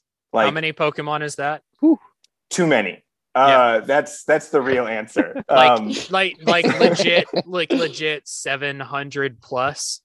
No, like I was the 30-year-old male, bald with a beard, waiting in like line at GameStop to get the downloads for like the Celebi, Yeah. Like just scaring children. So hey, do you like Pokemon? Chasing Stay away them from back him, to Timmy. their cars. Yeah. You just hitting on moms. you guys want to battle? But so then Pokemon Go drops, and it's legit like one of the coolest experiences in gaming for the first 2 weeks ever. Yeah. And then Pokemon Sword and Shield, the way those games they made to look, like we've all been waiting for Pokemon Skyrim, right? And finally, Pokemon Sword and Shield was going to go to like main console. And not only was it basically just not anything that it could have been, but they didn't even have like all the Pokemon in it. And so the fact that they like artificially like crippled themselves to such a series. I was so mad. I'm done with it. I never bought it. I literally am like never going back to Pokemon. I quit the series and I was a master. I'm done. I hate it. I was a Pokemon master. I was. You guys have no idea. All right. So, did any of you guys play Pokemon Sword and Shield? No, but my roommate plays it like religiously. I always thought it looked pretty cool. Alan, did you play it? I did not. I thought about getting it, but now I didn't get it because I went online and everybody was trashing it. Well, I'm going to play devil's advocate because I really liked Sword and Shield. But I am not a collector. I haven't finished a Pokedex since Gold and Silver. So that's not a priority for me. Pokemon Sword and Shield is super disappointing in a lot of ways. Like graphically, it looks like a PS2 game. It looks pretty fucking bad. And it's incredibly easy. Like I know, like the older games were made for kids and they were still a lot harder than Sword and Shield. Like you really don't have to think the entire game, but it's still a lot of fun. I had a lot of fun playing it. And there are ways to find harder Pokemon challenges if that's what you're after. But I thought Sword and Shield was fine. And I think that cutting some of the Pokemon out is a good thing for the series because it's unwieldy to have a game where you're like, you have to collect all 1,000 plus of these things. Like they're going to keep making Pokemon games forever and they can't just keep adding on. Like we're going to have a game in 20 years where it's like, you can collect 1,900 Pokemon in this game. It's way too much. I don't think it's a bad thing to cut some out, but if you've put a lot of time and effort into like getting everything, I can understand how that's disappointing. But the game itself is pretty fun and the new Pokemon are cool. And it has a lot of quality of life things that are way better than the older games. Like you don't have to like grind shit that much. They give you items. You can get away from grinding, which is like the worst thing in any RPG that you are forced to do. So, and we are getting that Pokemon open world, like true open world Pokemon game coming in January. Whether it's good or not remains to be seen, but I was just going to say, I have my doubts. I've been burned once. Fool me once, Yeah, for sure. It's, it is the game that I've been asking for since I was like in high school. Pokemon with an open world. You can see Pokemon out in like the wilderness and go like catch them and stuff like that. It's exactly the game that I've been asking for. I'm for sure going to be disappointed because Pokemon Company is actually not that good at making like games. Like Game Freak is not a very good game developer. They just know how to make Pokemon games that little kids will like. So yeah, Sword and Shield was fine, but it's not great. I played it through once. I'm not going to play the DLCs. I'm not going to ever play it again. The potential behind that series. You just think of what it could be, but yeah, you're right. Well, they are starting to branch out more. They made a new Pokemon Snap game. They did Pokken Tournament, which was really fun. Weird, like Pokemon fighting game. Have you seen that like a PS5 game that's coming out called Temtem? Do you know what I'm talking about? It's like a Pokemon MMO. Yeah. Do you think that looks cool? If it didn't have the phrase MMO in the description, I would think it was cool. I know this is very weird, like how much Dave likes video games, but he does not like playing with other people. Yeah. And at first I was like, that's really weird. You don't like playing co-op games with other people. And then like the more I thought about it, I'm like, you know what? I'm the same way. Like I hate people. It's not that I don't like playing with people, but like in order to play a game with someone, you have to consistently get together at the You same have time to be and on do at the it. same time. And Yep. it's just so hard with any other adult to have a consistent schedule to play a game. When you work full time, I agree. Yeah. I mean, you work full time, people have kids, people have other, leisure activities that they're doing. Maybe not like if you're staying inside because of COVID, but like it's just so hard to coordinate with people. Even like, I live in a much different time zone, so it's even harder for me. But even with people in my own time zone, it's really hard to make any kind of consistent schedule to like play together. So it's not that I hate playing with people. I hate the logistics of like doing that.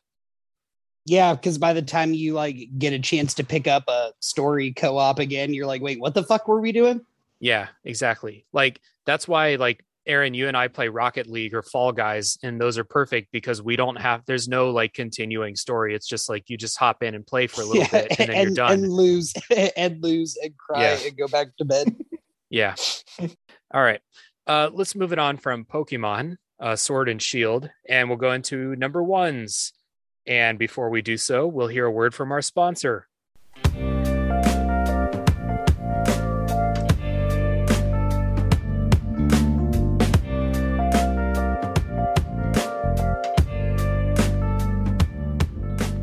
Hey everybody, before we do our number one picks, we'd like to talk to you about that magical drink, the one that makes this podcast possible. That's right, we're talking about coffee. At a Top 3 podcast, we are in way different time zones, and we record super late at night for most of us actually, and coffee is what makes it all tick. We're proud to share with you one of our favorite local roasteries, Barbell Brew. Barbell Brew provides single-origin coffee beans that are air-roasted in small batches on location in Troy, Ohio, and they're available for shipping nationwide. Check them out at barbellbrew.com, where you can find pre-ground or whole bean coffee in several different varieties, or sign up for their Coffee of the Month program for a curated caffeination experience. We also have an exclusive deal for our listeners, 20% off your first order using the promo code TOP3 at checkout. That's the promo code TOP3, that's the number 3 in there, at checkout, 20% off your first order. Barbell Brew also has a really cool program called Coffee for a Cause, where each month they donate 1% of their profits to a different charity. So follow them at Barbell Brew Coffee Roasters on Facebook and at Barbell Brew Coffee on Instagram, and check our episode description for links to those pages and their website so you can get your coffee on. Support local coffee roasters and taste the difference. All right, back to those number ones.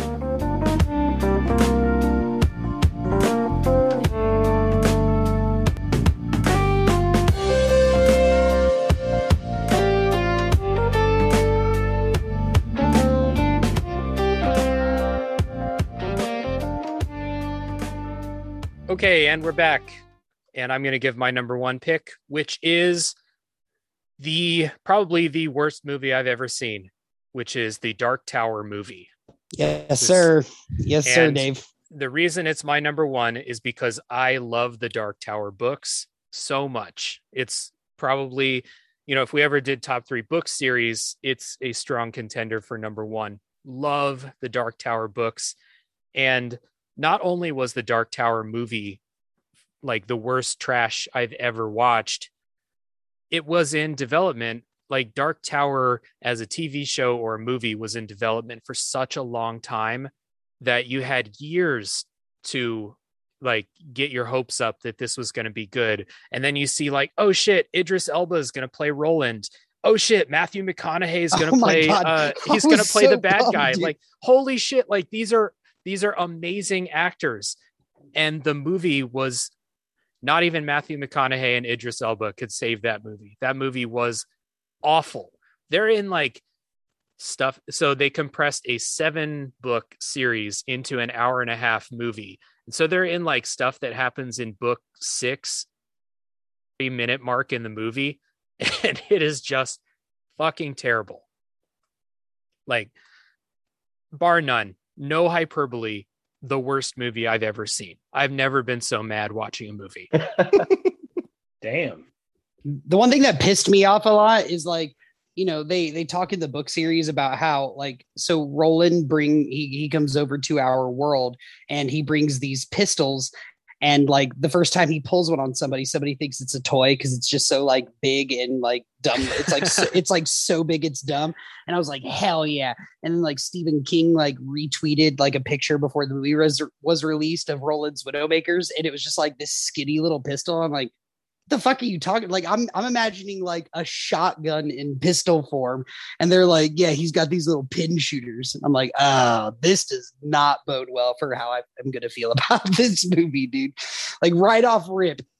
This sucked too, because like Stephen King's been very vocal in the past about talking shit about his adaptations that were bad. Dude, he was like, this is great. I love this. That's what I'm saying. He rips on all of the bad adaptations of his stories so much. And then during like the promotion time for the Dark Tower movie, he was like, I've never been more proud of an adaptation of any of my stories. And I was like, holy shit, like Stephen King's into it. Now I realize like, of course he's going to say he's into it, but like that just hyped me up even more because he had been like, I hate like most adaptations of my stuff, except he liked the Shawshank adaptation, I think, and like the adaptation of like the Green Mile and stuff like that, like the classics. But there's like 30 Stephen King adaptations that are awful, and he talks shit about all of them. I will say, and I won't say anything else because I want to hear Alan talk about this for a second, but they did a really good job on the scene where Jake like passed from his world to the other world, like when he went in that house and the house tried to kill him. Yeah, that was the best scene in the movie by far, and it was the only one that reminded me of anything that happened in the fucking books. That's a pretty cool scene in the book. It is a great scene, and there was talks for a while of having the Dark Tower be like a combination like HBO series and then a couple of movies along the way. And I still think obviously it's a long ass book series. You can't do it all in one movie. And it has to be a TV show. There's no other way to do it if you're going to like put it on camera. It has to be a TV show. You're right. But they just canceled the one they were making for Amazon, and the dude who played Bronn in Game of Thrones was going to play Stephen Deshane, I was so pumped. They're like, nah, we're canceling it. Yeah. Fuck. That would have been really funny. And that's the other disappointing part, because the Dark Tower movie was so bad that I don't think anyone's going to take a chance on it again and like try to do it right. They're just going to be like, no, like we tried. There's other fantasy franchises that we can throw our money at that haven't already been like just shit on. And we could say we okay. So here's what I'll say is like, if there is a big epic fantasy series that would be hard to translate from written form to something else, it's the Dark Tower, because it's like extremely meta, and like they have like they have their own vernacular, right? There are words that they just say all the time, and you're just like, I don't know what that means, and then they eventually explain it, but it's like a key component to how the characters like interact with each other, because they're all trying to understand Roland, right? I mean, like, dude, like, you know, like from the minute that movie started and they were like talking about Jake's parents, like they were showing scenes of him and like Jake's parents, I was just like, oh, so they're completely fucking Jake's entire backstory. This is going to be awful already. Like I knew within 5 minutes, like this was not what I wanted to see. It was bad. They start off in Thunderclap. It's like the first scene of the movie, and they didn't even talk about Thunderclap until the end of book 5. Like, what the fuck? Yeah, it's bullshit. And I let the marketing cycle like get me hyped up for it. And on top of the natural excitement when, you know, anything that you love is being adapted in a different media. And the Dark Tower is like the thing I like, to me, that is the greatest story ever told in any medium. And I, you know, we talked about this a little bit. I didn't put it on my list, but like, you know, when I heard they were making a Dark Tower movie, I was really pumped, but I was very like hesitant, because like the very first thing I thought was like, how are they going to make that into a movie series? Like, this isn't Harry Potter. This is the story is told differently. Stephen King is weird, and he writes weird, and he's all over the place. And you know, and I was just like, how the fuck are they going to do this? You know, I was really hyped with Idris Elba, Matthew McConaughey. They had a couple other bit actors that I don't remember anymore that were in a couple TV shows that I was like, okay, they're putting things together. And then like like I said, like when they start off and it's like Matthew McConaughey and Thunderclap, I'm like, oh, I'm gonna hate it. Like it's literally like I fell asleep watching it. I've never seen the whole thing. I fell asleep. I was on a date with some girl and she liked it. She was like, I rented the Dark Tower movie because she knew I liked it. And I fell asleep in the middle of it and she got all pissed off. It's awful. I don't know if there's much else that we need to say. It's got to be one of the worst like disparities between like quality of source material and quality of adaptation out there. Correct. Yeah. I mean, I didn't watch it. You should not. I don't know. I don't know who told me, but somebody told me before I saw it that it was just all seven books in one single movie. Yeah. Which is not something that I understood in the run up to it. Because there was all this talk about like extended TV series and stuff like that. And then at the last minute, they were like, nope, we're putting all this shit together and just releasing it. We're washing our hands of this. They didn't even have Susanna or Eddie in the movie. And I'm just like, and they were talking about like Aaron Paul they were talking about Aaron Paul playing Eddie. And I was like super duper pumped for that. I was like, that guy's going to make an awesome fucking Eddie. Like, dude, and the chick, I don't remember her name, but the chick who played, I don't even remember her name in Star Trek, but she was the chick from Star Trek. They said she was going to play from the Star Trek movie. They said she was going to play Susanna. And I was like, that would be very fucking cool. Like, you know, like, and like I said, it's not so much that they tried to put all 7 books in one movie. It's like they were taking parts of the story from the other books and like splicing them in between scenes of like the gunslinger and that's kind of what it was. It was fucking stupid. Right, but it was a story with a beginning and an end. It started in Thunderclap. Alan never watched that fucking movie. Yeah, right.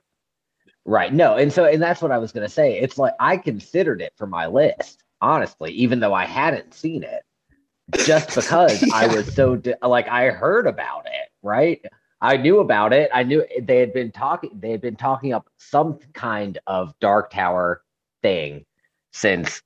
I mean, I guess I read the Dark Tower in 2007, maybe 2008. I don't know. Is when I started reading it. And then obviously I finished it and I love it. And then a couple of years later, word started circulating about a movie or a TV series or some combination of those two things. And then it started to come to fruition. And so it was this building excitement for the course of 7 years or something, I think, is when I first started hearing rumblings about a story. Exactly. Within like 2010. Exactly. And then it came out and I was looking at this while you guys were talking to see why it was that I didn't see it when it came out.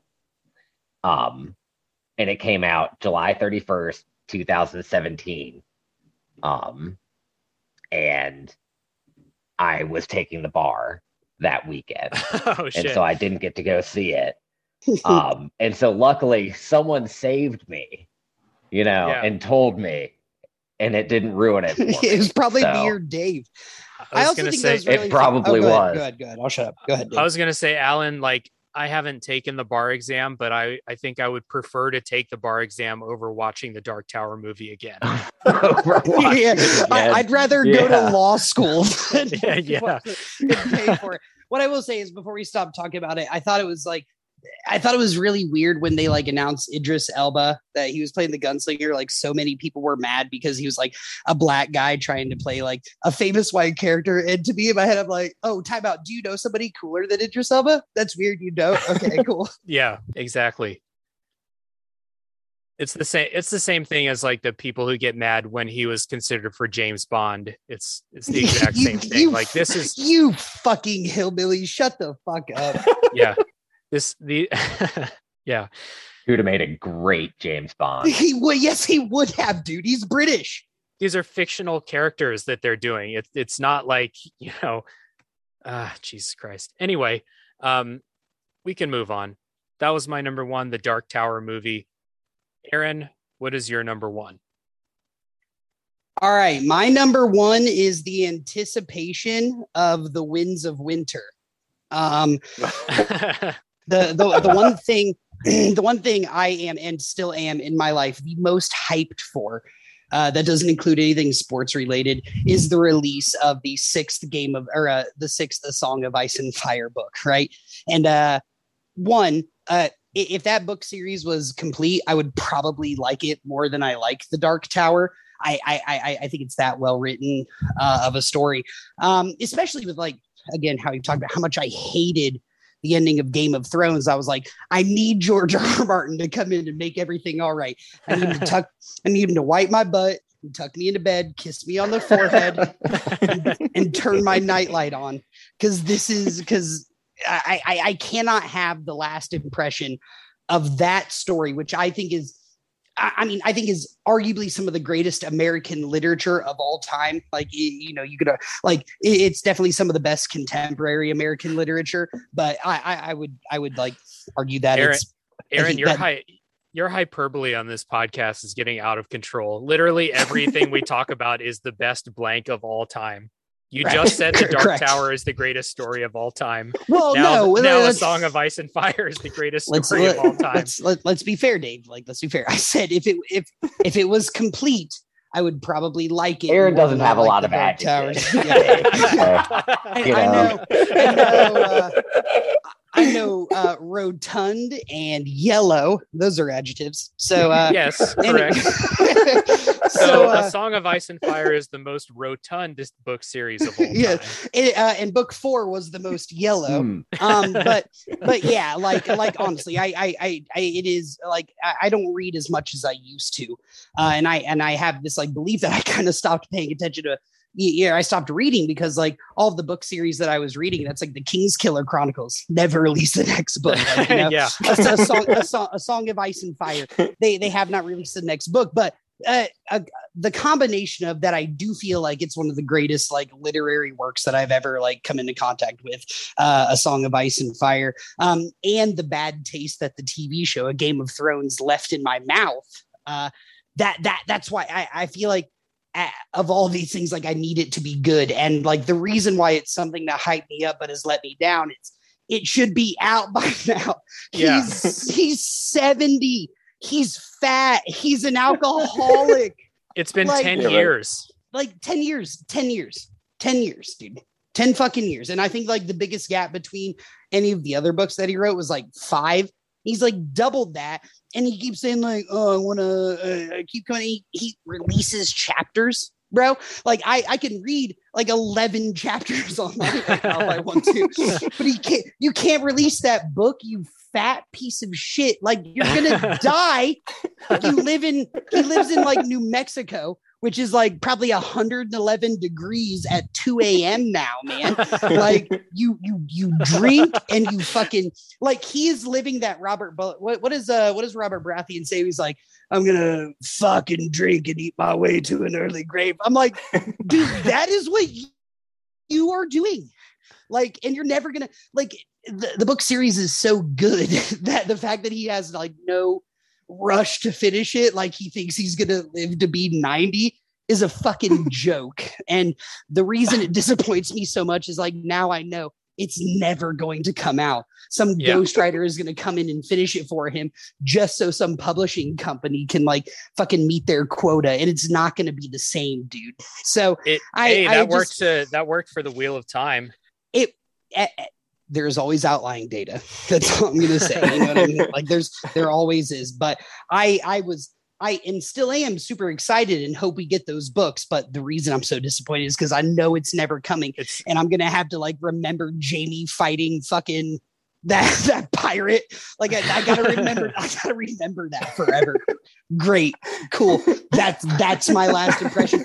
Thanks, George, you fat fuck. God damn it. I knew I was going to get mad. I'll shut up. That's my answer. It's also not happening because George is also doing every other like Game of Thrones related media except for writing that book. He's that fucking dick, dude. He works closely with the people who ran that TV show.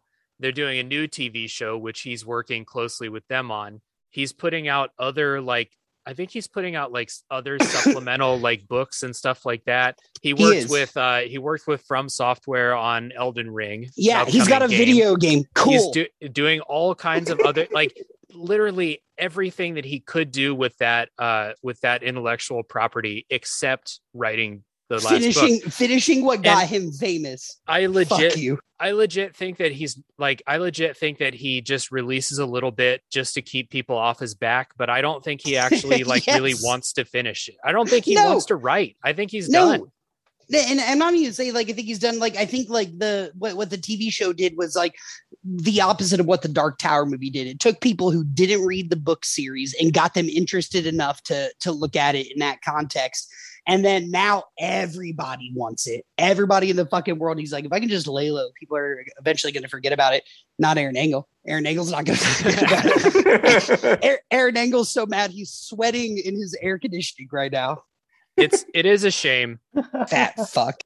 It is a shame. Like me and Jim were reading the books like at the same time, and I like it was like being a little kid, like going to school talking about like a game you were playing. Like, holy shit, did you see this? Me and him were like texting back and forth and like hanging out, like just like little kids talking about what happened in these books.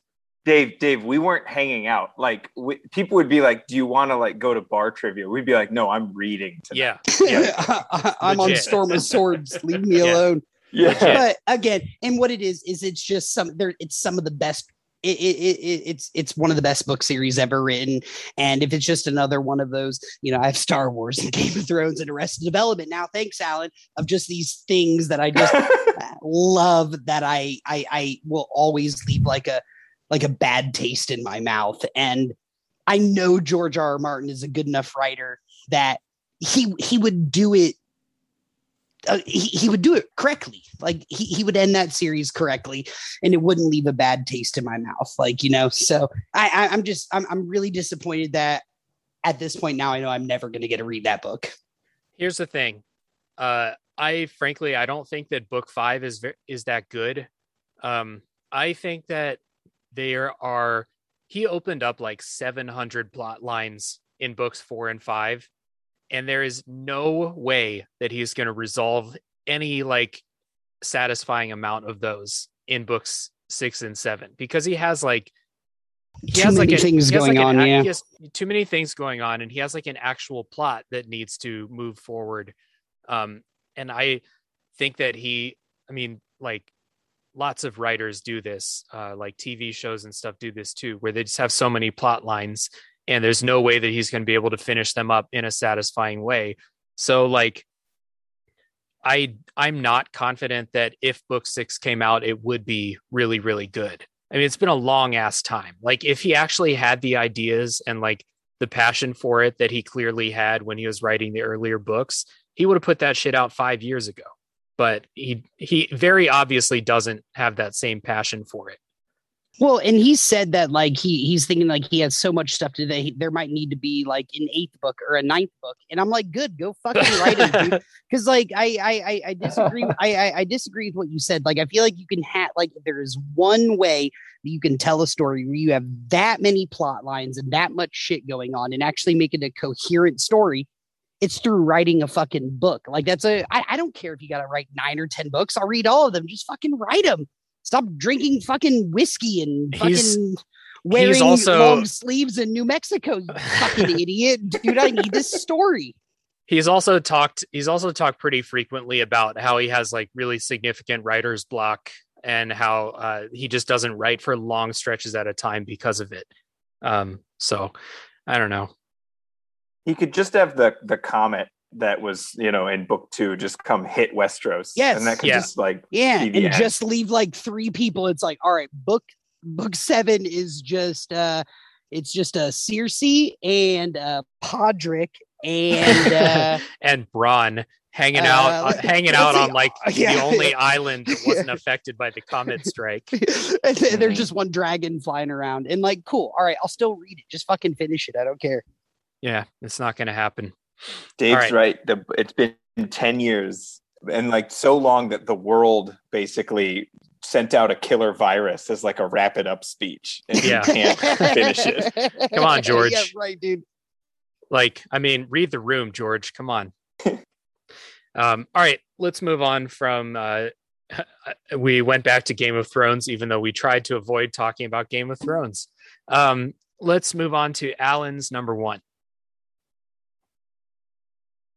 My number one is Bob Dylan's October 16th, 2007 show at the Nutter Center in Dayton, Ohio. I fucking knew it. Now, I finally have a public platform and I'm going to use it. And I'm talking to you, Bob Dylan. Fan of the show. I'm fan of the show, hopefully. No disrespect, but you didn't get up off your ass for more than 2 songs that entire night. And it is a sad, sad state of affairs when I go to a Bob Dylan show and my favorite part is Elvis Costello. Elvis Costello, Bob.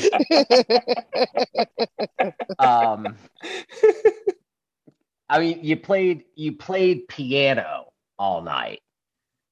I looked up the set list too, and it's as bad as I remember. Real quick, Alan. Obviously you don't have to read the set list, but I mean, was it a good mix of bigger hits? I'm and happy more, to like, read the set fan list. favorites. Okay, go for it.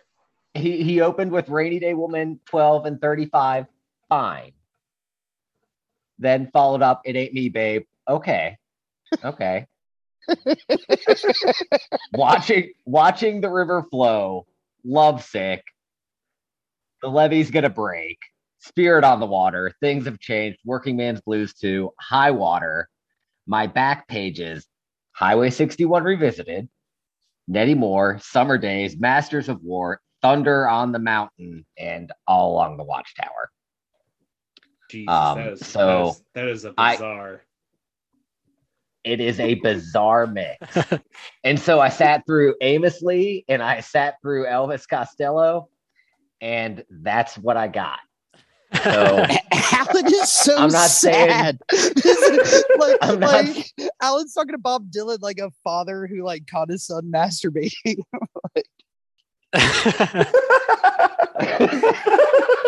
No, because masturbation is completely natural, Aaron. There was nothing natural at the Nutter Center in Dayton, Ohio. Man, nothing good ever happens at the Nutter Center, bro. They hold rodeos there, man. No, I love Bob Dylan, and it was the first time I saw him live. It's probably going to be the only time I see him live after that performance. But I love Bob Dylan, and so that's why it was so disappointing for me. And my number one is Bob. Yeah. And your experience seems to be like the typical experience for anyone who's seen Bob Dylan live in like the last 20 years. Like almost everyone I've talked to, and this is like multiple people who are like, I am a huge Bob Dylan fan. I saw him live, and it's very clear that he hates performing live, and he has contempt for the crowd who paid to go see him. I would have paid him money just to have him start a CD of his music on stage for me. Yeah. I would have been perfectly happy. So I'm sorry, go ahead. No, you're good. Go ahead. So, obviously I had an inkling that you're gonna call this out. And you're not the first person I've heard say this about him in like Dave said, last 20 years. And I've heard people at that show say the same thing. And I can only imagine how heartbreaking that is for you, because you are a very big Bob Dylan fan. You're a bigger one than I am. And all I can say is, I'm sure, like, I'm not defending him at all. I agree with your answer.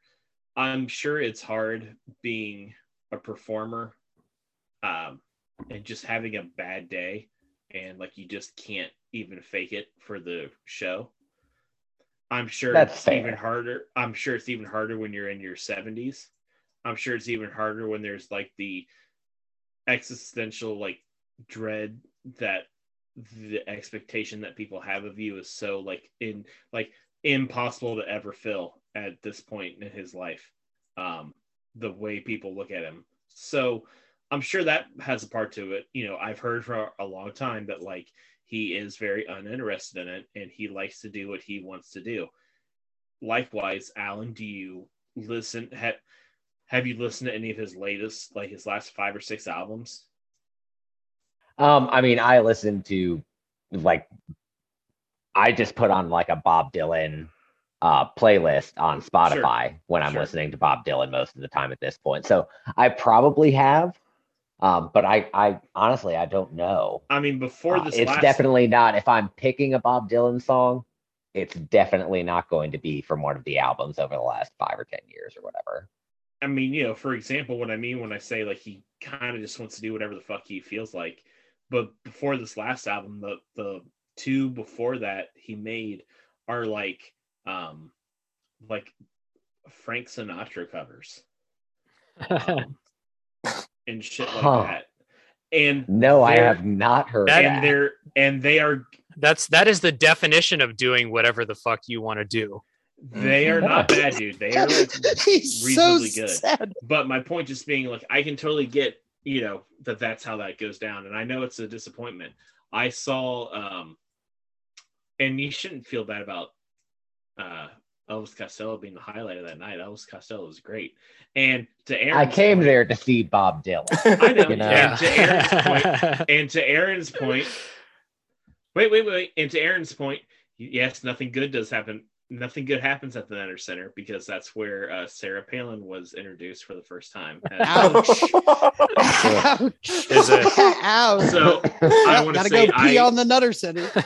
I went to see Eric Clapton with my dad, and this is probably 2010 or 2011. It was like my Father's Day gift to him. I got his tickets. It was Riverbend. I mean, it wasn't anything special. We just had grass seats. That was a real bummer of a show. I've heard that about Clapton too. I've heard that Clapton is another one who's just like, he hates performing. He hates playing the songs that you want to hear. And it's just not a good time. He walks out. He says, hello, plays songs for like 90 minutes and says, thanks, and leaves. No encore, no banter, no nothing. Yeah. I would do the same thing. It's something that like,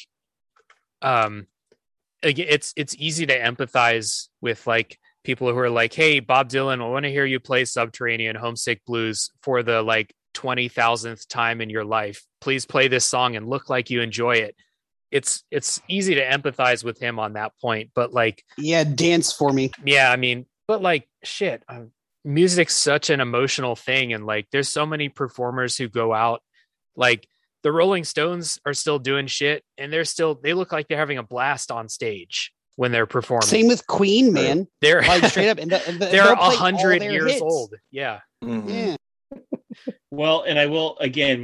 The last thing I'll kind of say about it, not really defending, but I also, just from my perspective, I'm sure it's also hard when you have an artist like Bob Dylan who has such a catalog and so many songs. He has so many iconic songs, and so many iconic albums for like 10 years, like the first 10 years of his career. And then he has like so many years that he kept like making music, and like, to imagine that like every new album was like, this is what I'm really into. Like, this is like my, like, look at how like everything I'm doing, and it's so different. I put so much time and effort into this album, and it's just another one, there's maybe not so many hits on it, or it's not that those iconic 4 or 5 from the early 60s. Like, so I'm sure like to have such a catalog like that and stuff that he thinks is like way better than the songs you want to hear, I'm sure that just, has to drive you absolutely crazy.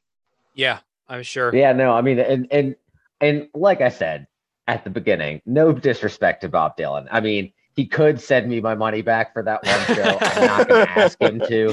But no disrespect for Bob Dylan. How much were the tickets? An apology letter. I absolutely love Bob Dylan. I would take an apology letter. Like I said, I'd have been happy if you put a boombox on stage and played a disc for me. But just not what I was expecting. How much were the tickets? I think they were like $60 or something like that. Nothing crazy, but Yeah, But give I it mean, back in to the Nutter 2007. Yeah, yeah. Yeah, I was poor. that's quite that's not. expensive. Well, it is considering. I mean, it is, but when you consider that if you want to go see the Rolling Stones, it's like $300 a ticket. Right. It's Um, tough. Mick's got Right. You Mick's got pay for the kids name. Mhm. You know who's 90 years old and still like giving it his all during every concert? Paul McCartney. Paul McCartney. That's the Beautiful, crazy beautiful part. man. God bless him. Beautiful man. Like I feel bad for both sides of it. I think Bloodbath brought forth a really good point. Like to go out there on stage like day after day and just play the same music over and over again. Like Bob Dylan probably has his own favorites from his albums from long ago that are like, the buried things that none of us listen to that he wants to play, but we're all just like, play, Play Blowing in the Wind. exactly. Right. I want to hear All Along the Watchtower. And he's probably just like, screw you kids. Right. But I do also feel bad for paying $60 and just feeling like you didn't get your money's worth. Right. Not just that. Quick show of hands. Who would change their job for what Bob Dylan is doing right now and be completely happy playing what people wanted to play for them for the millions and millions of dollars that he makes? Like, right, everybody here? All right, fuck Bob Dylan, dude. I'm sorry for you, Al. That sucks. I'll give it like really easy for you to say that. He's been doing it by 50 years at this point, right? Yeah. Like he started performing in 1960. Wait, does he have $100 million? Probably. I don't feel bad for him. I don't know. He might dance for me, clown boy. But likewise, the story I've heard is there was a period of time, in like the mid-80s, he was on tour with the Foo Fighters, and he would open his show with Everlong. He would cover the Foo Fighters. Right. So I'm just saying, like, there was definitely probably a period of time where like he like was still artistically interested in things and forward thinking enough and exciting to try new things and to put on a good show. He still had a lot of passion behind it. And to Alan's point, it's like, man, it's definitely gone. And you could just sit at home and not take my $60. Yeah.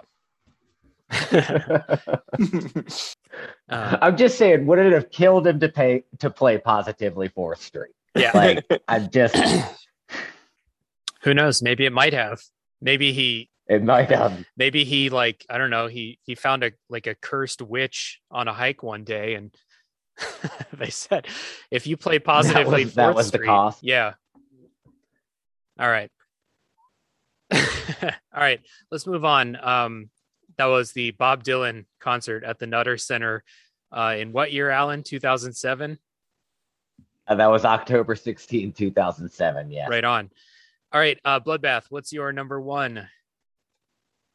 My number one, I was thinking about it on my way to work today, and I couldn't believe I hadn't thought of it till now, and I don't feel like I ever hear anybody bring this up. One of my most beloved comedies that I watched when I was kind of coming of age, high school, was Anchorman. And I was so hyped and excited that they were making a sequel, Anchorman 2. And I went and saw it, and in the middle of the movie, I was just like, what in the hell have I just seen? This is not going well. This is not going to be good. This is a disaster. Oh my God. Like, you guys have made a horrible movie, and it really, really crushed me. Because how often do you see bad Will Ferrell comedies? Like, almost never. So here's the thing. I feel like ever since Anchorman or Talladega Nights, every time I would see a Will Ferrell movie, I'd be like, oh, like this is not good. Like, he's lost his magic. Like, oh, it's over now. Semi-Pro, Step Brothers, the other guys, I saw those movies and I was like, oh, this is stupid now. And it's like I would rewatch them again like a couple months later, and I'd be like, holy shit, these are the funniest fucking movies. And like every time I see those movies ever since then, I'm like, this is funnier every time I see it. Like his stuff really grows on me. And I was really hyped to see Anchorman. It was a real letdown. And likewise, I've rewatched Anchorman 2, and it's still terrible. It's gotten slightly funnier the second time I've seen it, but like it's still awful. Like it is hard to get through. I cannot finish it. And it's interesting, I sat there, the movie starts, and I think there's different versions of the movie, so maybe not everybody remembers it this way, but I remember the movie starts when he's getting attacked by a shark. Yeah. And which is actually awesome. That's exactly, I was like, that's so funny. I was like, oh, like that. I was like, this is going to be really, really good. And then it's like you get 5 minutes into the movie and you're like, okay, like this is just, these are stupid jokes. Like every joke is just like super broad and like dumb and doesn't feel like it's got any like of that magic. And then, he starts trying to recruit the news team again. And like, that was sort of funny for a minute. And then it's just like, then they get in that camper and it's stupid again. And they get to New York and again, you're like waiting for like the momentum to start and it just doesn't. And then then it's like the worst part of the movie is the middle section where it's like, it's clearly 3 different movies that they just like put together. Like nothing makes sense. Nothing goes with anything else. It's like clearly 3 different scripts and they just like took it all together and like crumpled it up and they're like, that's your movie. It kind of, I think it's really done, but it kind of redeems itself a little bit in the third act when they have another like big showdown with the other news channels and they just go all out. That part was so funny because it goes like 3 orders of magnitude further than you think they're going to take it. You just keep seeing more and more famous new people. News teams. That part was MTV funny. and like the History Channel and that was funny, but like that was it, man. I mean, that movie is like hard to get through. And like again, to Aaron's point, it's like they made like Will Ferrell's got a couple of movies that he's done that are like aren't great and they're not super funny, but like I could like easily sit and watch them. Like that is hard to get through. And like Anchorman is like to me, that's his best work ever. That's his best character. That's his best movie. That's like Will Ferrell, like firing on all cylinders. And it's like, damn, man, like you just shit the bed 100% on that. I know people always say like, it's hard to do like comedy sequels and it's hard to like do comedy, especially like when it like, cause I think Anchorman 2 came out like over 10 years from the first one. I know that's like hard to like recreate the magic and like, comedy doesn't age well, but like, the first Anchorman's still great. And like the sequel is still just not good. And it goes back to what we were talking about with Arrested Development. Like you basically have like the same team of people, like Adam McKay and Will Ferrell were still writing the script. Like you still had same like actors. All of the same actors. You probably like, and I'm guessing like if you make a really successful movie and you're making a sequel, you want to keep as many people like on the production side of things, like also in tow. But yeah, exactly what you said, dude. It's that it just didn't have that same magic that the first movie had. Like, I feel like there is like to a degree you have to evolve when you make a sequel. And it was just like they were doing the same thing. So like we all anticipated something similar but different, but what we got was similar but stupid. Yeah, Anchorman 2 was very, very forgettable. I remember I watched it in the theater. I laughed. I thought it was okay. I thought the big brawl scene was very, very good, but I don't remember anything else from it, and I don't remember, like, I don't have any desire to ever watch it again. Whereas, like, I agree, Bloodbath, I think the first Anchorman is incredible and infinitely rewatchable. All-time comedy, like all-time comedy. And while we're on it, just because we'll never get a chance to talk about him again, I just want to give a shout out to David Koechner. Like, he did a really good job he did a really good job, and he did a really good job on SNL, and he's done a lot of really good things in his career, and we'll never talk about it. Who says that one of my upcoming like picks for my topics won't be top 3 David Koechner characters? Champ. Yeah, that's a good pick, Bloodbath, especially because of how good the original was. It's a really good pick. And the thing is, like, Anchorman 2, like it had I think all the recipe sounds good on paper, right? Like you take the absurdity of the first Anchorman about like just sort of like your standard small town news team, even though I guess it was, San Diego or whatever. And then you take that to the absurdity of like the 24-hour news cycle that is CNN. And then you bring all those characters with it. And that just seems to me like it's a recipe for success. And you guys are talking about this big brawl scene. I can't remember it. I can't remember that movie. I know I've seen it. Like they do, there's a song about a shark, and that's all I can remember. That's the whole movie to me. So I will say you said this and it made me think of it, at the time, I remember, at that point in time, like we still had TV, like we just do streaming now, but we would always watch Conan at night, my wife and I. And I remember like that's how they announced that they were going to make the sequel, is that like Will Ferrell came out as Ron Burgundy and like did a whole like skit, and the end of it was like, we're making Anchorman 2.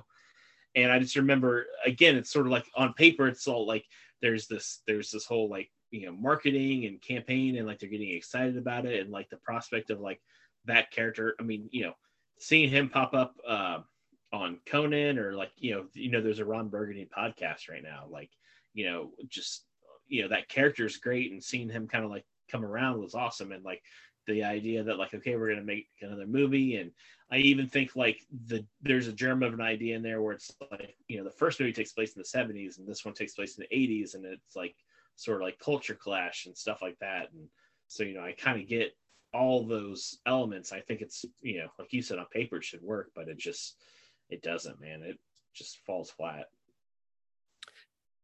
Yep. It's weird because it's like, it's kind of in this like zone where if it was like really terrible, then you could just like forget about it and just say like, oh, that sucked. Of course it was going to suck. How do you make a sequel to Anchorman? But it's not terrible. It's fine. And that's somehow even worse. Like you have all these like really talented people that like bring up geniuses. They bring up like comedic the floor geniuses of it. So like it was never going to be terrible, but they just couldn't. I don't feel like they had any of that magic from the first movie. So, yeah. All right, let's move on from Anchorman 2 and finish out our lists with Jim's number 1.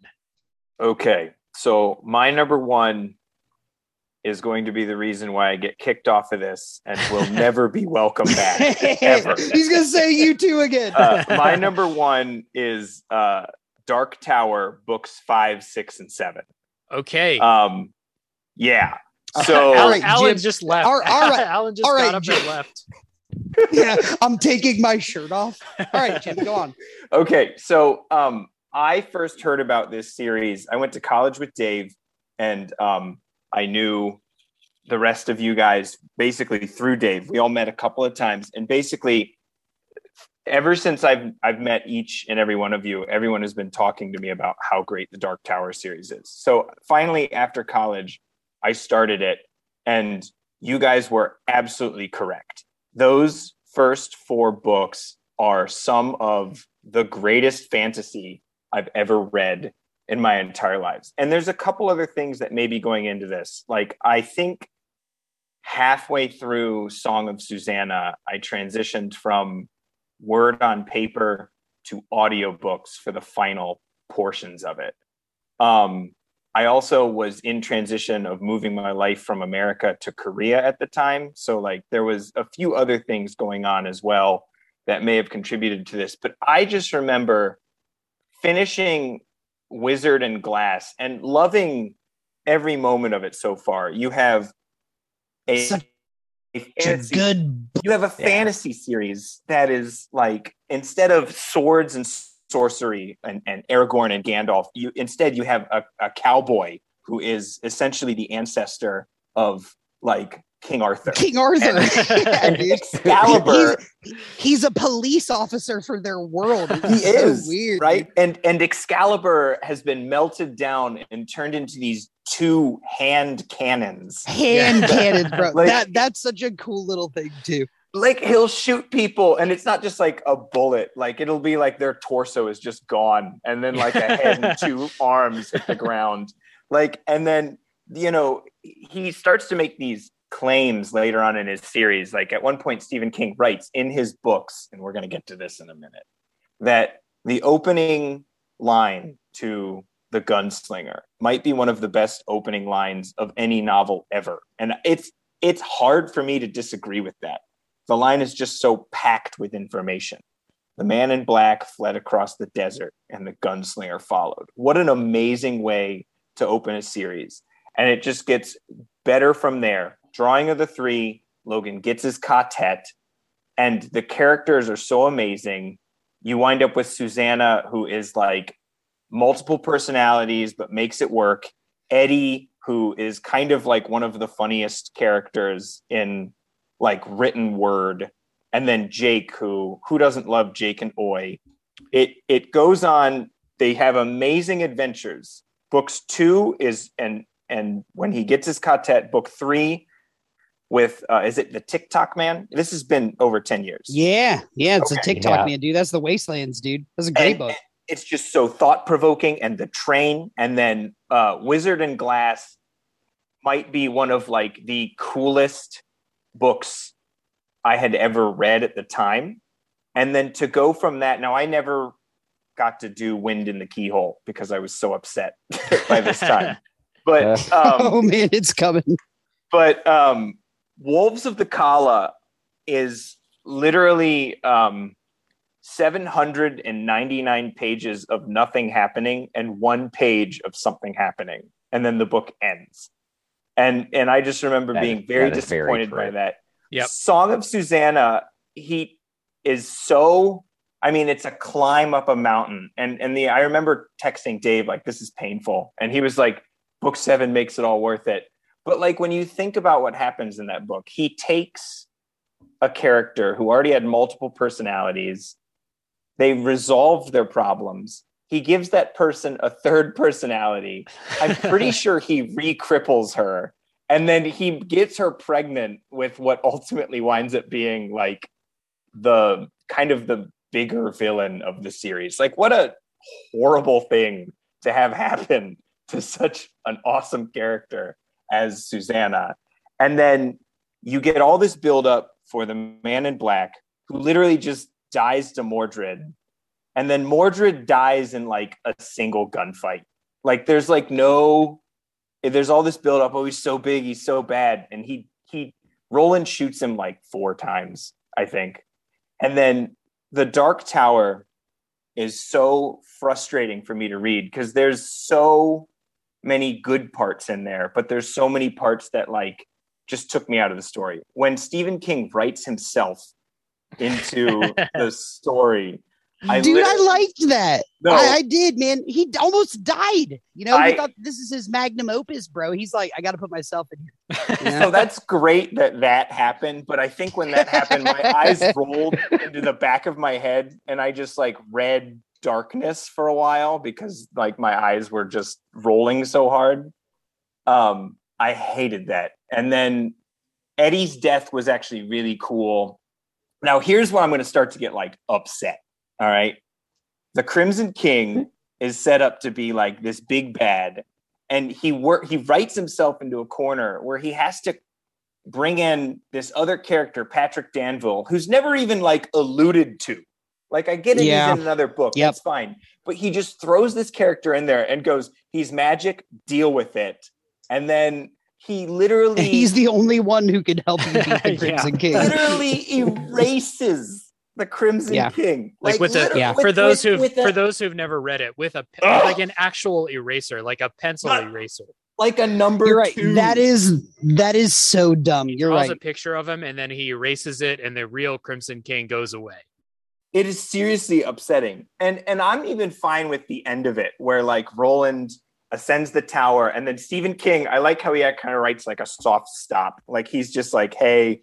stop here. Hey, just FYI. Yeah.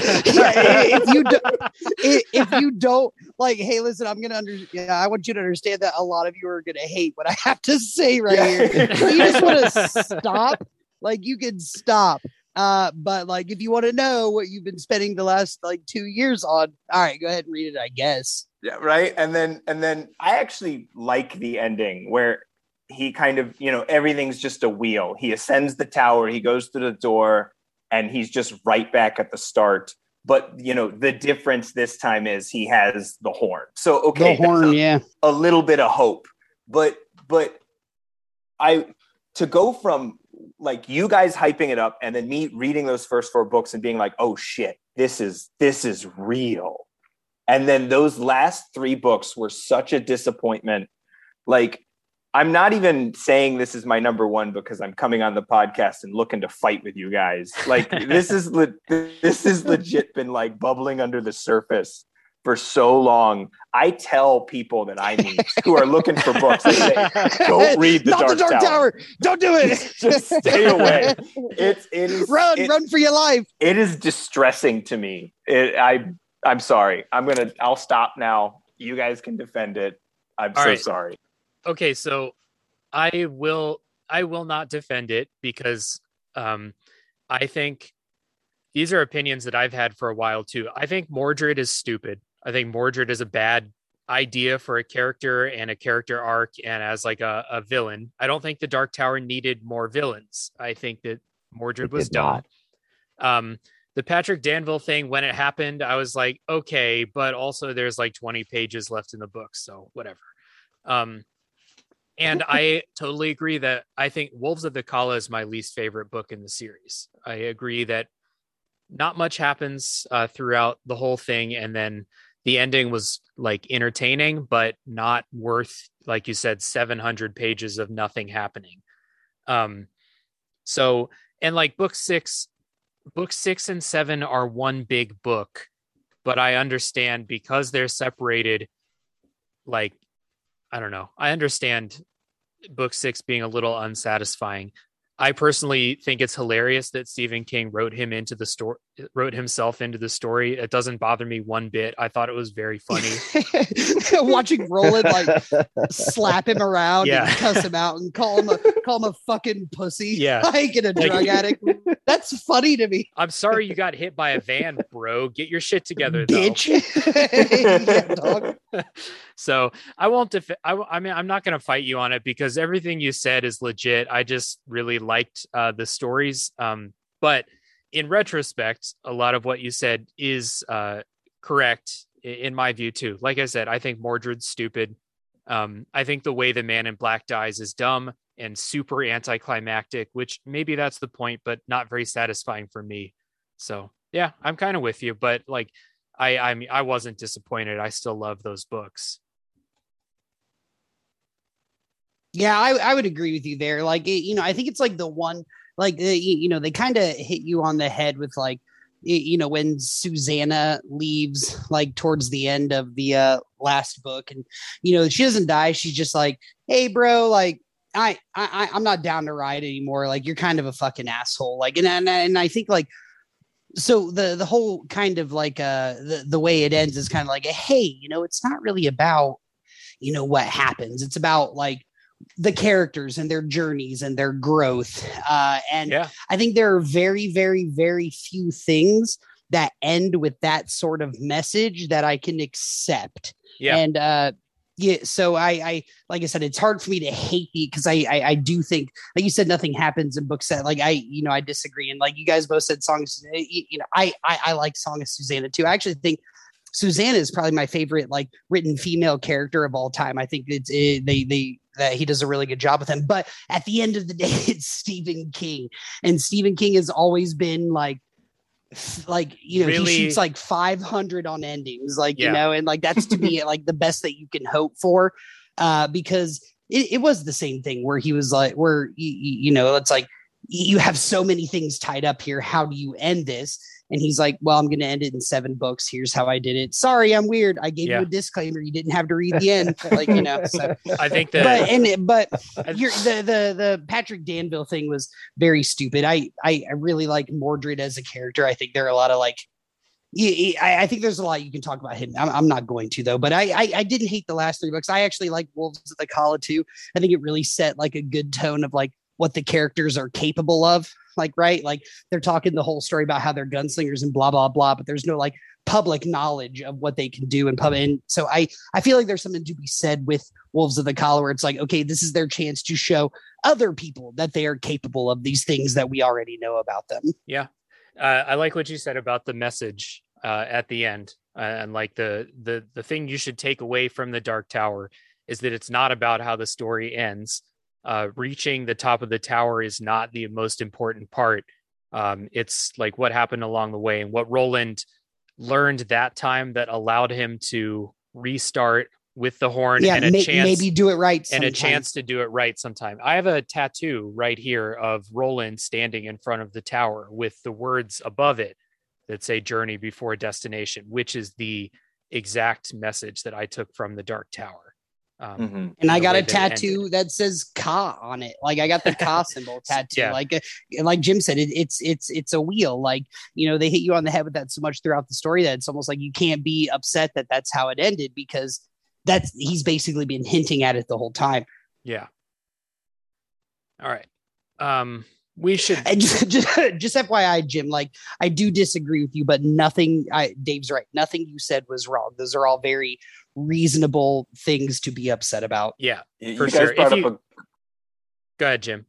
Yeah, you guys brought up actually a really good point that I didn't even think about, though, that Wolves of the Kala is probably the first time that they're all gunslingers, like that they all just unload on these, you know, the wolves. Yeah, because they're learning stuff in book 3, and book 4 is a flashback story, and book 5 is like these are fully formed gunslingers now. So that is one redeeming quality of it. All right, we should move this into honorable mentions. We've been going for a long time. Alan's been asleep for the last 15 minutes. All right, so honorable mentions are lightning round style. My honorable mention is the album, the collaboration album between Metallica and Lou Reed called Lulu. released in I should have known you were gonna say that. Released in 2011, back when I was like 100% in the pocket for everything Metallica put out. I was in on Metallica. And Lou Reed is somebody who I don't really like a lot of his music, but I do think he has very interesting ideas. So I was really excited about the two of them collaborating, and it turned out to be the result was not the best of both worlds. It was like Metallica's like, I don't know, I think they're kind of inflexible in like their style, and it was a style that I don't think they were very comfortable with, combined with Lou Reed's love of unlistenable garbage. That was the result. One of the worst albums I've ever heard. So that's my honorable mention. Aaron, what's yours? My honorable mention is any Kanye album after My Beautiful Dark Twisted Fantasy. Yeah. My Beautiful Dark Twisted Fantasy is probably, it's definitely my favorite rap album and probably one of my top 5 favorite albums of all time. And it was really the one that really, really got me into Kanye, like as like, oh, hey, he can actually like make music and he's not like kind of an asshole. And every time that he releases an album, I'm like, okay, cool. Maybe there can be some like recreation in this shit. And it's not the same. Like he peaked, and every album that he's come out with since then has been very okay, and he's got a new album coming out. I'm just not excited for it. So I'm just disappointed that like my favorite rapper of all time is just declining. Kind of what we said earlier with like Green Day. Like you can't expect somebody to be making music for 20 years and just always hit you the way you want it to hit you. So any album after My Beautiful Dark Twisted Fantasy is my honorable mention. And the hype for Yeezus was out of control. It was like it really huge hype, and yeah. anyway. And I hated it the first time I listened to it, but I've listened to it a couple times. There are some good songs on there. I'm not going to hate on that album. There are some good it songs. Definitely was not anywhere near what I thought he was capable of doing. It's not what we liked about Kanye and his like. He took his creativity in a completely different direction. That's just like not what we were hoping for. So correct. Alan, what's your honorable mention? My honorable mention is the television series Lost. That's why you made that face earlier when I was saying things about it. He did it as an honorable mention so he wouldn't talk for 45 minutes. Good call, Alan. That's exactly why I did it. But anyway, the reason being, I started watching Lost at the end of season 3, right? Which I think everybody can agree is the last time that show was worth watching. I don't agree. No, I don't. Oh, man. Oh, my God. It's so bad. And I was just looking it up again. I think this one was a victim of the writer's strike. It was. Yeah. Because it went from having 100%. And that's why that's probably why it was such garbage the second half of the show. The entire one entire half of the show, at least, is bad. And and it's only disappointing. It's only a terrible letdown because the first 3 seasons are really excellent and entertaining, but they tied themselves up in so many knots. Yeah. That they couldn't fix it. So okay. Well, we'll have to debate this another time. Bloodbath, what's your honorable mention? My honorable mention is Spider-Man 3. Oh, dude.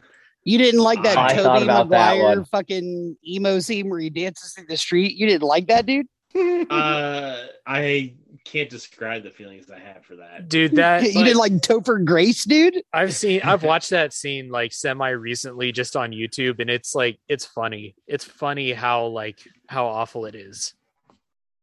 Yeah, that's right. All I'm gonna say about it is I really like the Raimi Spider-Man movies. The first one I liked a lot. I really liked the second one, and the third one I remember being in theaters opening night to see it with some people, and we all started yelling at the screen.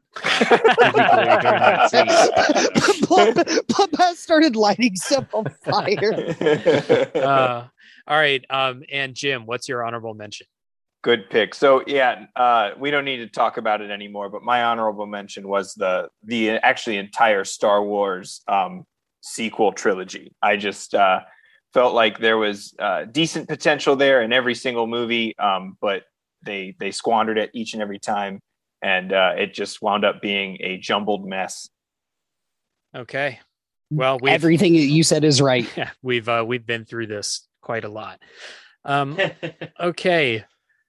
So let's get into our listener responses. And we had some very good listener responses. I will get us started with Ben, whose number 3 is Batman versus Superman, the movie, despite one of the best Batman fight scenes ever, says Ben. The number 2 is The Magicians, a book, and number 1 is Lost. All right. Next up, we have Rat Boy. His number 3 is 42. His number 2 is the Fantastic Four movie, and his number 1 is Star Wars Episode 9. Yep. Next up is the Bruh. It's a podcast crew. Number 3 is Batman vs. Superman. Number 2, Black Widow. And number 1, Wonder Woman 2. Hella good podcast name. Yeah, it's a good name. All right. Next up is Chris N. Number 3, the DC Cinematic Universe. All of it. Number 2, anything Green Day made after American Idiot. And number 1, Arkham Knight, the game. I agree with that one. Yeah, Arkham Knight sucks. I'm a big fan of 21st Century Breakdown by Green Day. I love that album. I will defend that one. All right. Next up, we have Matt. His number 3 is Alexander. Good pick. Only movie I've ever walked out of. Number 2, Star Wars Episode 9. And number 1, Game of Thrones Season 8. Matt's got a good head on his shoulders. Yeah. We didn't talk about Alexander, but the other ones. Matt's guest on this episode. Next up is Iyun. Her number 3 is Batman versus Superman, Dawn of Justice. Number 2 is The Suicide Squad. And I guess it's important that the is in there because the new one doesn't have it. And the new one's good, but the old one is bad. Tough to keep track of these. Like it's the DC universe thing. I'm totally with both of these responses. Like I get excited about superhero movies, and the DC movies, I still get excited about the possibility that they're going to be good, and they never are. Except for the new Suicide Squad, which I hear is good. Ian's number 1 is Sherlock season 4. All right, next up. If anybody's good. seen that, if anyone hasn't seen that show, it's really, really good. It's been over for a little while, I think, and it's a British show, so I think it takes forever to make. But it's a really good show. And Sherlock got really weird. Yeah, you're right. You're totally right. Is that a British thing that British shows take forever to make? Not only that, they're each it's like a limited series. Yeah. Right. So it's the episodes are all an hour and a half long. And they're 5 episodes a season or something like that. And then it takes them 3 years to make another season or something. Yeah. That's how, if they're going to successfully do the Dark Tower, that's how they do it. Yeah. Every book, 1 limited series, 7 years. Yeah. Just in case anybody with the power to do that is listening. Yeah. Ron Howard. Yeah. Fan of the show. Fan of the show, dude. Yeah. Sherlock's really good. I really like that show, but I don't think I've seen season 4. All right. Next up, we have former guest and Mrs. Bloodbath, Jamie. Her number 3 is 50 Shades, parentheses of gray, question mark, ellipses, close parentheses. Okay. Number 2, True Blood, past season 4. That is right. And number 1 is Justice League. Jamie just told me 50 Shades, but I think there's more than one movie, and I don't know what they're called, so I just assumed it was 50 Shades of Grey. What she said to me was when that book came out, everybody was talking about it like it was this huge thing, and she read the book and she was like, "Oh, all right, this is just it was some literary phenomenon, this really great book." And she read it and she's like, "This is just a dirty book." Yeah, and she's like, "Why didn't he choke her?" She continued to read the other 2 books just because. But yeah, all right, hell yeah, dude. Next up is Jesse, whose number 3 is Mass Effect 3. Number 2 is Thor: The Dark World, and number 1 is Fallout 76, which I think is the one that's based on the map of West Virginia. It is. It is. And I actually love Mass Effect 3 so much. I don't understand that. I also love Fallout 76, but there was so much hype behind it, and it was so unplayable for such a long time that if you're a video gamer and you like Fallout 76 pissed you off. Yeah. And Thor: The Dark World is also terrible. It's the worst MCU movie, by a lot. Yep. All right. Next up is Craig. His number 3 is First Impressions of Earth by The Strokes, which I agree, and I think he should revisit that album because it's pretty good. Number 2 is all the Spider-Man movies between Tobey Maguire 1 and Tom Holland 1. Number 1 is Prometheus, and I guess an honorable mention or just a declarative statement on Craig's part that all Kerbin media is perfect.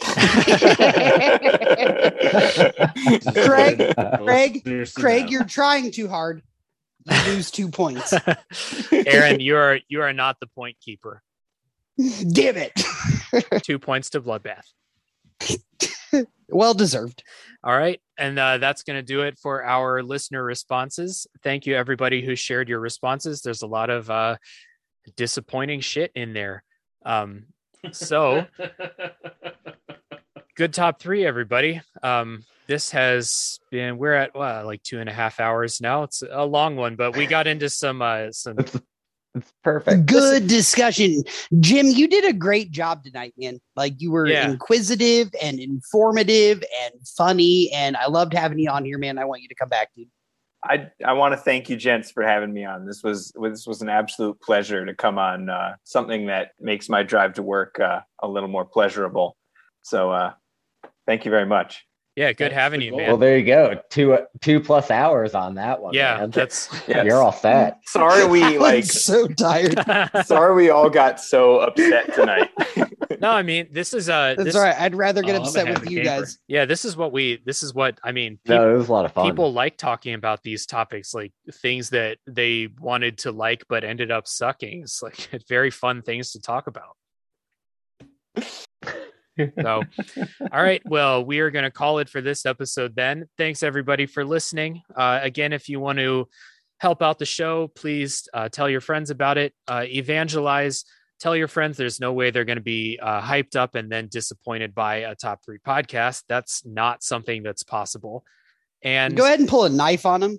Yeah, I mean, yeah, if you have to, I mean, if there's any initial resistance to it, do what you got to do. Dave's right. Pull 2 knives. Yeah. And what you can do to help us out other than that is follow our social media pages, participate in our listener calls, give us rating and reviews on Apple Podcasts or other places that accept those things, and stay tuned for our upcoming topics. So until then, see you next time. Bye. Bye. Bye. Bye.